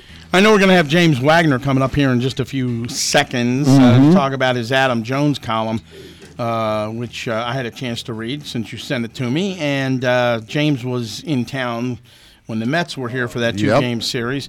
And he used to cover the Nationals. Mm-hmm. And the one thing about this Nationals team is the fact that Bryce Harper was hitting like 209 back in June. Right. About the 20th of June. He's near 240 now. He's up over 240 now. Okay. And, again, 30 home runs. So, I mean, he's gone from 215 at the All-Star break to doing what he's doing right now. Yeah, and over that stretch, he's hitting 370. So he's really gotten it turned around and, just spraying the ball to all fields. Let's bring in James Wagner from the New York Times. How are you, James? I'm okay. How are you, man? I'm all right. So guys, I really should you guys just know each other. I really just should have started it out by going, "What's up, Wagner?" Yeah, and then I probably would have said some stuff. Yeah, I know. How you doing, pal? But you really like each other. Either You way, both I just like want to get you out of the way for exactly people listening and for you guys. I have like a rule against appearing on any shows that Heist is on. Yeah, exactly. But I have made an exception because there's another person in the booth as well. So. Nice to meet you, well, James. Stan the fan here. You don't know how true that is because if you weren't here, Stan, I'd have never called him. Hey, so why did you call that? James, we had you on because you wrote a really, really nice piece. It really resonated with me. And I've had some problems with Adam. He can be pretty flippant to some members of the media if you don't say perfect things about him. But you wrote a really poignant piece about what he's going through now. How did you find his state of mind? And did you find that he is just taking it like sort of one day at a time right now? No, I mean, I guess my impression, I'm not around him as often as you guys are, and you guys probably have a better feel for him as a person and personality.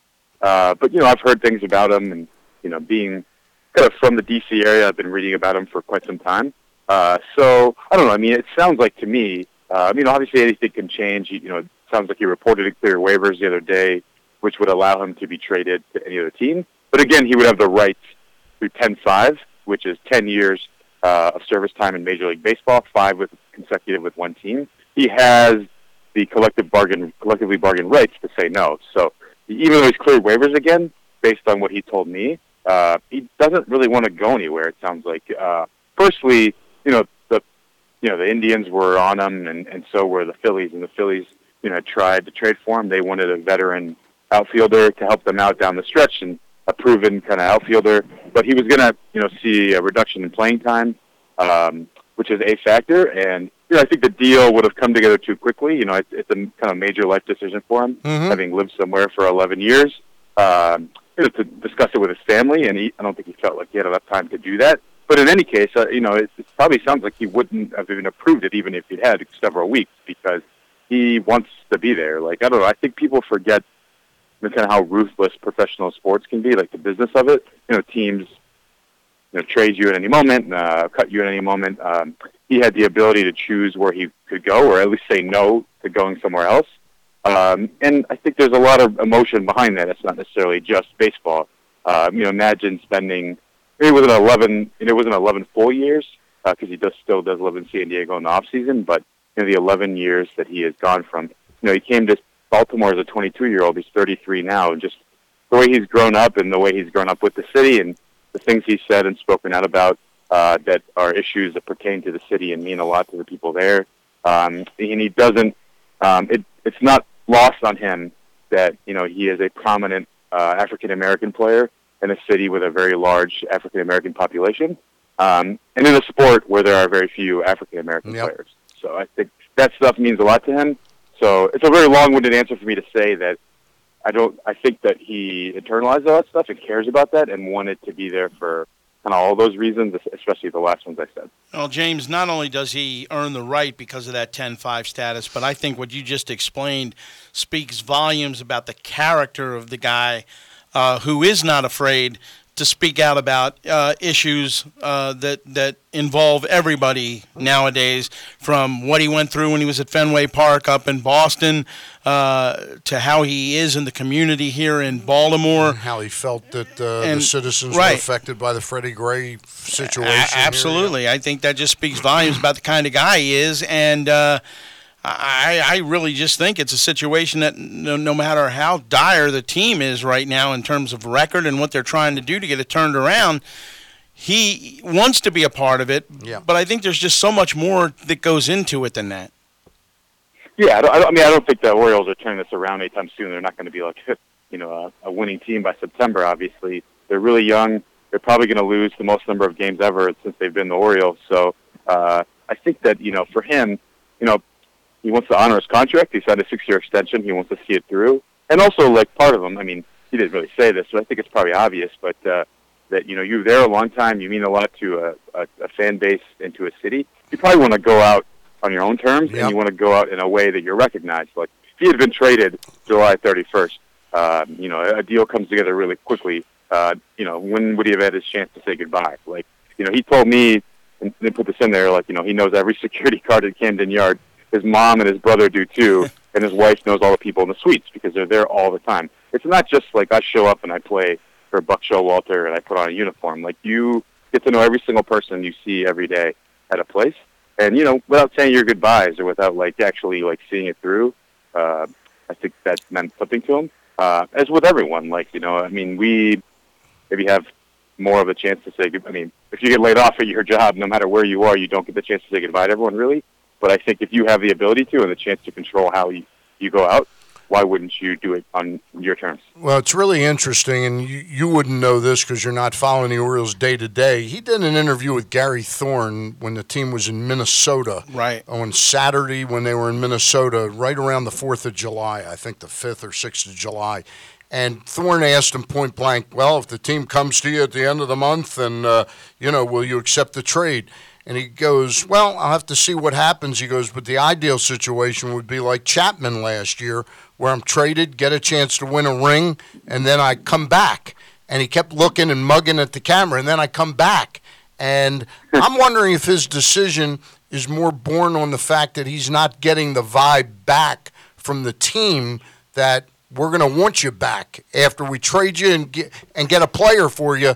That's it for us. Right. You want to come back, but we don't want you back. And then the other thing is that Dan Duquette at the press conference, when all the sell-off was going on, said that we've made it, Adam wants to be here, but we've made it clear that we're going in a younger direction. So maybe he isn't getting that vibe.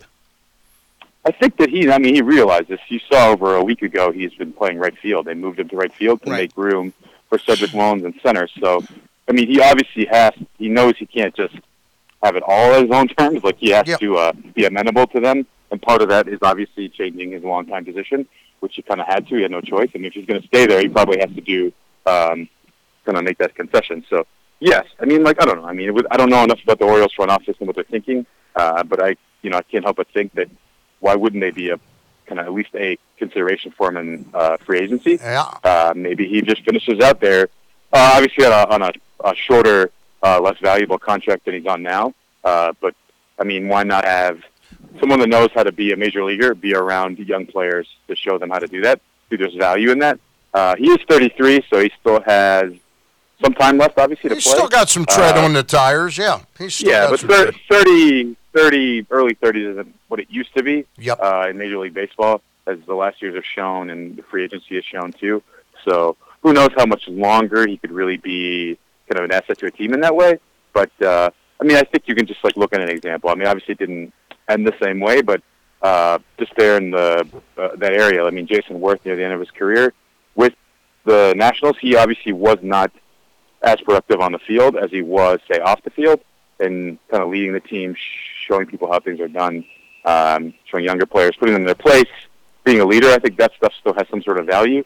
It's kind of hard to quantify and kind of hard to explain and see, but I think there is some value in that. So potentially maybe there's an opening for him to do the same thing there after this season. What's interesting to me is this is a team in transition in a lot of ways, and most notably, the owner of the team is 89 years old, ironically on July the 4th, which was George Steinbrenner's birthday. He's been in ill health. His sons are more and more taking over the team, And it's been very interesting to watch this summer, Craig, in the midst of this horrible, horrific season, that they reached out to two of their legends, Brooks Robinson and Eddie Murray, and I expect them to do the same with Cal, but after the season, to bring them back in the fold, partly ceremonial in Brooks's case. I think Eddie, they really would like to have be with the team a little bit from time to time, and then you trade your most notable longtime Oriole. There's something that's contradictory in terms about that we want these great Orioles back in the fold, but the guy on the field we don't care about anymore. Well, there is, but the other part about, you mentioned Cal, I think if Cal does come back to this team, he'll have a more advanced role than he won't be ceremonial. Exactly. So we're talking with James Wagner of the New York Times. James, of the people you've interviewed that do really touch with the community, is this a player in Adam Jones that it comes off as really as genuine and meaningful to him as it is to the people that he affects the other way? Yeah, unlike as I kind of prefaced before, I'm not around him on a daily basis like you guys are. See everything he's done, but even from afar, I'm from the D.C. area, so I've always read about the Orioles, and so I kind of follow what happened. And the same thing. I mean, even if you didn't pay close attention, I think you would have noticed, when he had spoken up the last several years and what he'd been doing in the community. So I think even to a casual fan, would be obvious that when he did speak up, he spoke up powerfully, and in a way, I think that would stand out, and I think a way that would convey, a kind of meaningful message. Everything from Freddie Gray, so I thought was a very thoughtful. I mean, the way he handled it was the things he said were very thoughtful. Yep. To when he spoke up about racism in baseball and the underlying issues about kind of the socioeconomic and racial makeup of the sport already. I think those were themes there too, and those are complicated issues. And you look across baseball, how many players actually speak up and say something kind of poignant about those things? Very few. I mean, most of them don't speak their mind and say something kind of interesting or thoughtful about those. I mean, most of them don't want to put themselves out there, even though they probably feel something internally or inside or have thought about it. And Adam, I think, he'd said this, and I kind of heard this and knew this already.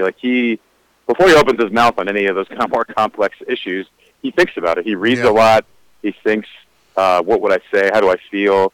So when he spoke up in Fenway about the kind of, the racial, slurs and taunts that were thrown at him, he thought about it and what he was going to say. And the same thing with Freddie Gray. And other times he speaks up about, say, issues involving youth or education or inequality in the city and elsewhere. He's thought about that stuff, and obviously he's lived it. Him and his wife give out scholarships to kids of need, and the same thing. Their donations, annual donations, and fundraising for the Boys and Girls Clubs there locally. He's seen it and been around it. I mean, there's other players I've been around that I think have that kind of same genuine quality. I think back to, Craig can speak to this as well, Ian Desmond when he was with the Washington Nationals. Oh, yeah. And I don't really know what he's up to now with Colorado as well. I'm sure he's probably doing or trying to do some of the same initiatives he had, but Ian had a special connection with D.C. He'd been there so long, volunteering at the academy there, for inner city kids. And I think Ian felt the responsibility in the same way I've seen in Adam to, be a professional athlete, but also give a platform and an opportunity, responsibility, and to have a larger voice and to do things that maybe say other people can't, and say things about things, raise awareness, or talk about or do things that other people maybe don't have the same ability to. Well, you wrote a terrific piece. It really was above the grade, in my opinion. I love particularly the way you ended it. You came around to the fan who appreciated that Adam, and most fans, probably even though they love Adam Jones, they would selfishly sort of say, well, why don't we get that player for him? And, yeah, he did a lot for us. But you said there's something, you quoted a fan saying there's something really special about a player wanting to play for their team. And there's no question the Orioles are Adam Jones's team of choice. Correct. And I think that people forget, obviously he's making a good amount of money, $85 million extension. Yep. He's not, he's not doing poorly. He's doing great in that sense, but these are still human beings. Teams treat them as commodities, obviously. It's their assets. Like this, if you listen to the way their players are even talked about sometimes, let's get it now. If we have a depreciating asset, let's get something back for it and get something more long-term asset. Like let's get something out of our assets and get more assets. It's interesting to hear the way they talk about them, but these guys are human beings, and he had the ability to do something and choose and live it how he wanted to. So I think fans maybe appreciated that. And I mean, some of them, obviously, I think Adam has probably gotten some blowback for kind of not kind of playing ball with the Orioles and letting himself get traded. But I think if an average human being or average person would put themselves in their shoes, like if you had the ability to control what your boss did about you and your job, like, would you agree with that? Like, wouldn't you want to exercise that ability? I just find it interesting the way, like, just in general, when you see like a player signed for like a team-friendly deal, and like fans applaud that. The fans are applauding that they got a player for cheap. Mm-hmm. But really, if you put yourself in their shoes, would you applaud that you got a kind of that you signed a company-friendly deal with your own company? No, I think like players are so don't maybe get the leverage as often, and this guy exercises it, and I think some people appreciate that, and maybe others. Yeah, and the irony to me is the owner, Peter Angelos, the one who's in declining health, he was a firm believer in that contract. You signed him. He wouldn't renegotiate extending you until that contract ended. He was a believer. You got a 6-year contract. I'll pay you for 6 years. You play out the 6 years. I got one last question for you, James, though. It's interesting when you look at Adams' real value and worth now moving forward, if he wants to continue playing baseball, and let's say the Orioles are not interested in him, the one team that would seem to still be a fit next year would be the Philadelphia Phillies. Do you think they hope, because they know him, Andy McPhail traded for him, Matt Klentak knows him, do you think there's a grudge held that way? If the Orioles are miffed at him for not playing ball, are the Phillies during the offseason saying, we had the chance to get you, you didn't want to come help us, we're not interested in you anymore? Did he limit his options by turning down the Phillies? Without knowing enough about the way the Phillies front office thinks, like, really couldn't say that. But I mean, I think that in general, you're dealing with a far more narrow market, maybe on July 31st than you are, say, in the offseason. Yeah. So where he is probably a good fit for them on July 31st, maybe isn't always necessarily a good fit for them in the offseason. So, for example, like, obviously the Phillies have long been rumored. They have, they're an up-and-coming team with young talent and a lot of money to spend, and they do generate a lot of money. But they would be players, say Manny Machado or Bryce Harper. They're not players for, probably not, they tried to be players for Manny Machado on July 31st, but Harper, they couldn't really do that because Harper really wasn't available. So, so the equation changes. Like, maybe Harper is available, they go hard after him in the offseason, something they couldn't do on July 31st. So really, I mean, I hear you. To use the same, like, kind of language I was using before about assets, like the inventory changes in the offseason. Great point. Who knows, like, if he's still a match for them? I mean, potentially, why not? I mean, I think there's always kind of some value to a young, up-and-coming team having, a veteran player. And, Adam in some ways potentially could be a good fit for an American League team too, DHing because he can still hit, DHing when he's not playing offense. He's not playing the field. So I think, I don't know. I mean, I think he could still be an option for Philadelphia now in the offseason. He might still be an option for them in 10 days. Who knows? Yeah, he could, yeah. We appreciate you. Go ahead. No, I was going to say real quick, during the course of this interview, I heard sirens in the background. Do you have to go? No, I'm in New York right now, obviously, and, there's really very few quiet places around here. A lot of sirens in New York. Lots of structure down my block and stuff, because I'm standing outside. Because I didn't want to make too much noise in my apartment, so I'm standing out here. James Wagner, the New York Times, we appreciate your coming on, talking a little bit about your piece. I urge everyone in our listener or viewership to go to NewYorkTimes.com and try and glance at the story. It's really a good one. Thanks, James. Thanks, Dan. And I actually had a good conversation with Craig, oddly enough. Yeah, oddly enough. Does work out every now and then. Because I was here. Everybody was on good behavior. Because I wouldn't, if he hadn't been here, I'd have never called, honest. I'll talk to you soon, James. Thanks, guys. Take care. All right. There's James Wagner of the New York Times. Now, that goes to about 5 years of just going back and forth with one another. Big bats. Yeah. How about you helping me with this ad? Go ahead. What do you like about Big Bats, other than the bases? I like the fact that you can go And sit on across a the bed. bridge, go in, get some great food, visit the theme rooms that are over there. And there's one in particular, the Orioles theme room, with classic memorabilia from the glory years. And it's a really neat place to kind of, if you're over there eating, just, get up, walk around, take a look at everything it has to offer. Soak in the environment. Exactly. Yeah, and a great place to go to rest up. It's good, when you get a little older in the 40s and 50s and even 60s, you're driving, it's good to break it up after about an hour. Get out of the car, stretch your legs. Go to the bathroom. Go to the bathroom and eat some great grub there. They got great bathrooms there. Yes, they do. At the Big Bats Cafe. It's located 216 St. Clair Place. Again, if you're going to the Eastern Shore, first exit after the bridge, Stevensville, come up to the stop sign, make a left, go down about a quarter of a mile on the right. Tell them that Stan the Fan and Craig Heiss sent you. Score big at the Green Turtle with our legendary crab dip, juicy burgers, or any of our delicious Boardwalk iced teas and lemonades.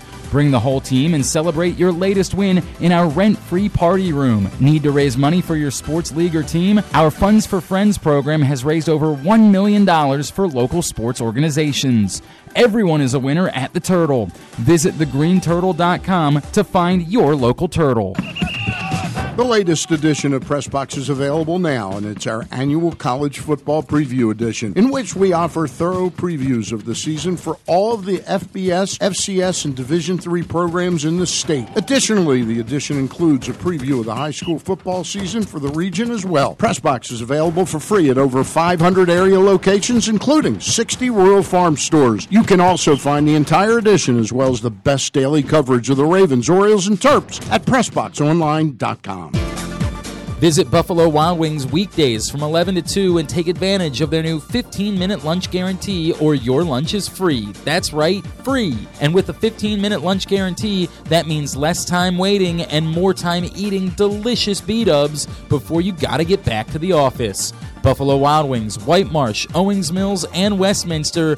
Wings, beer, sports. Available for dine-in orders at participating locations for a limited time. See restaurant for details. Matt, we normally come on here and tell everyone go listen to Section 336, and just to take our advice to go listen to 336. Instead of us telling you why we're awesome, let's have other people tell you why we're awesome. This person says definitely a bunch of Oriole fans who just want to be able to buy playoff tickets. Section 336 is the greatest Baltimore Orioles podcast around. Look forward to listening every week. These guys are coconuts, and if that's not enough reason to listen, they are a great listen if you want Orioles talk, even during the offseason. If you're lucky, they might even talk about the Ravens. Josh, Matt, and Bert are a must-listen every week. Check Section 336 out for yourself on iTunes or wherever you get your podcasts. I'm excited to tell you about one of our newest partners, Loop League. Find them at loopleague.com. What are they all about? Well, this is very cool. You can link together events from across the sports landscape into one comprehensive fantasy pool. So let's just say you're like us. Maybe you're playing a World Cup pool right now. You want to keep that fun going with your friends after the World Cup is over. Maybe you do a football picks pool that you loop together, and that fun continues throughout the course of the year. Start a league today. Invite your friends. Single event leagues are free. Multi-event leagues are just a flat $4.99 fee for the entire league. Not per person, just $4.99. There's plenty of competitions that Loop League has. I mentioned the World Cup, football picks. It continues MLB playoffs. They'll be doing stuff like that. I mean, they even do UFC fights, but if you've got an idea for something that you want to do, you can tell them at Loop League on Twitter, and they'd be willing to consider it. They've got 21 events on the platform right now, with more coming. This is something that was started by local guys. It's extremely cool. Loop League. Find them at loopleague.com. This is former Terp AJ Francis, just here to let you know that I am a huge wrestling fan. I know you are too. And there's a lot of stupid idiots out there that ruin the wrestling podcast experience for everyone else. Hey, Aaron Oster from the Baltimore Sun and Rolling Stone. I don't understand why people would ever cheer for Roman Reigns. He's awful. I'm sick of it. Boo! Boo Roman Reigns! Never wrestled for Ring of Honor, never wrestled for PWG, never wrestled in Japan. He is no Kenny Omega. Too sweet me, bro. I hate both of you, and this is why I keep stupid idiots like you on my list. This is your boy, Y2AJ, here to save you. Find Jobbing Out, the podcast tab at PressBoxOnline.com, on SoundCloud or iTunes.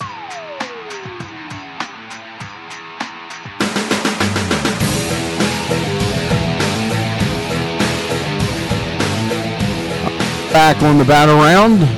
Many thanks to our friend Kyle Ottenheimer for coming in this week to take over for Brittany Everett. What did she have, like a mandatory day of work at Towson University? Yeah, it was something like that. Yes, that sounds correct. I was going to say either that or her voice is just so much deeper this week.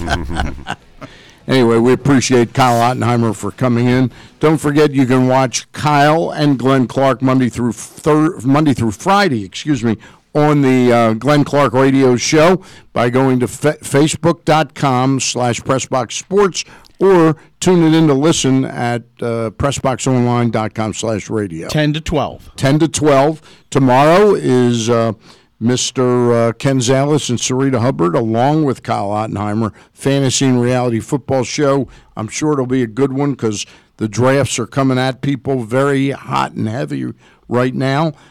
We'll be back next Saturday. I believe you'll be back next Saturday. Yeah, unless something happens between unless now and then. Unless the sirens come. Yeah. Right. Orioles and Indians, game 2 of the series today at 4:05. 4:05, and that matchup is Alex Cobb, who's finally been, the last 6-7 times, has been pitching like the Alex Cobb we thought we were getting. He goes against Adam Plutko. I'll be on my personal Facebook page with After Bird Watching at around 7:15, 7:30, whenever the game ends, 15 minutes after that. And tomorrow, Andrew Kashner and Mike Clevenger go at 1:10. Let's hope for that 15-16 inning game this afternoon. Please stop it. Please stop it. And the Nationals and Marlins, game 2 of their series tonight at Nats Park, 7:05 there. And that pitching matchup is Tommy Malone against the former Oriole Wei-Yin Chen. Wow. By the way, last night the Astros had a 3-2 lead in that game, and that kid Laureano, I forget his first name, he gets on first base, and there's a ball hit in the alley. Reddick throws it into Correa, who was the cutoff man, moved over to second base, throws a bullet to the catcher. They called him out at the plate, which would have been the second out, and there would have been one guy on base. They challenged it. Laureano jumped up and immediately went. Who's that guy who used to point the finger all the time? I forget. One of the Latin players. Palmeiro? No. But not point the fingers at Congress. No. Like somebody like Pascal Perez or something like that. But anyway, he was doing that to the dugout saying... Dikembe Mutombo does that all the time. It's almost like Mutombo. But anyway, they took about 2 minutes to review it, and they called him safe. And I didn't think there was enough to overturn the out call, and they did. One of the things in the Nats game last night, they win that game 8-2, okay? And the Marlins make a couple of errors, which help lead to some of the runs. But... Bryce Harper singled up the middle, dead center field, and then turned it into a double. Right. Just a hustled double. So he's playing at a high level now. Right, and he went from first to third on a base hit by Soto, and he winds up, Rendon, and he goes first to third and then comes home on a throwing error by the right fielder last night. His hustle on the bases, the way he's hitting the ball, gives you a lot of hope for what's, for him. Interesting to see if they can pull it together it's right amazing. Now. All right. Anyway, thanks for tuning in. We'll see you next week, same time, same station. Thank you for listening and watching.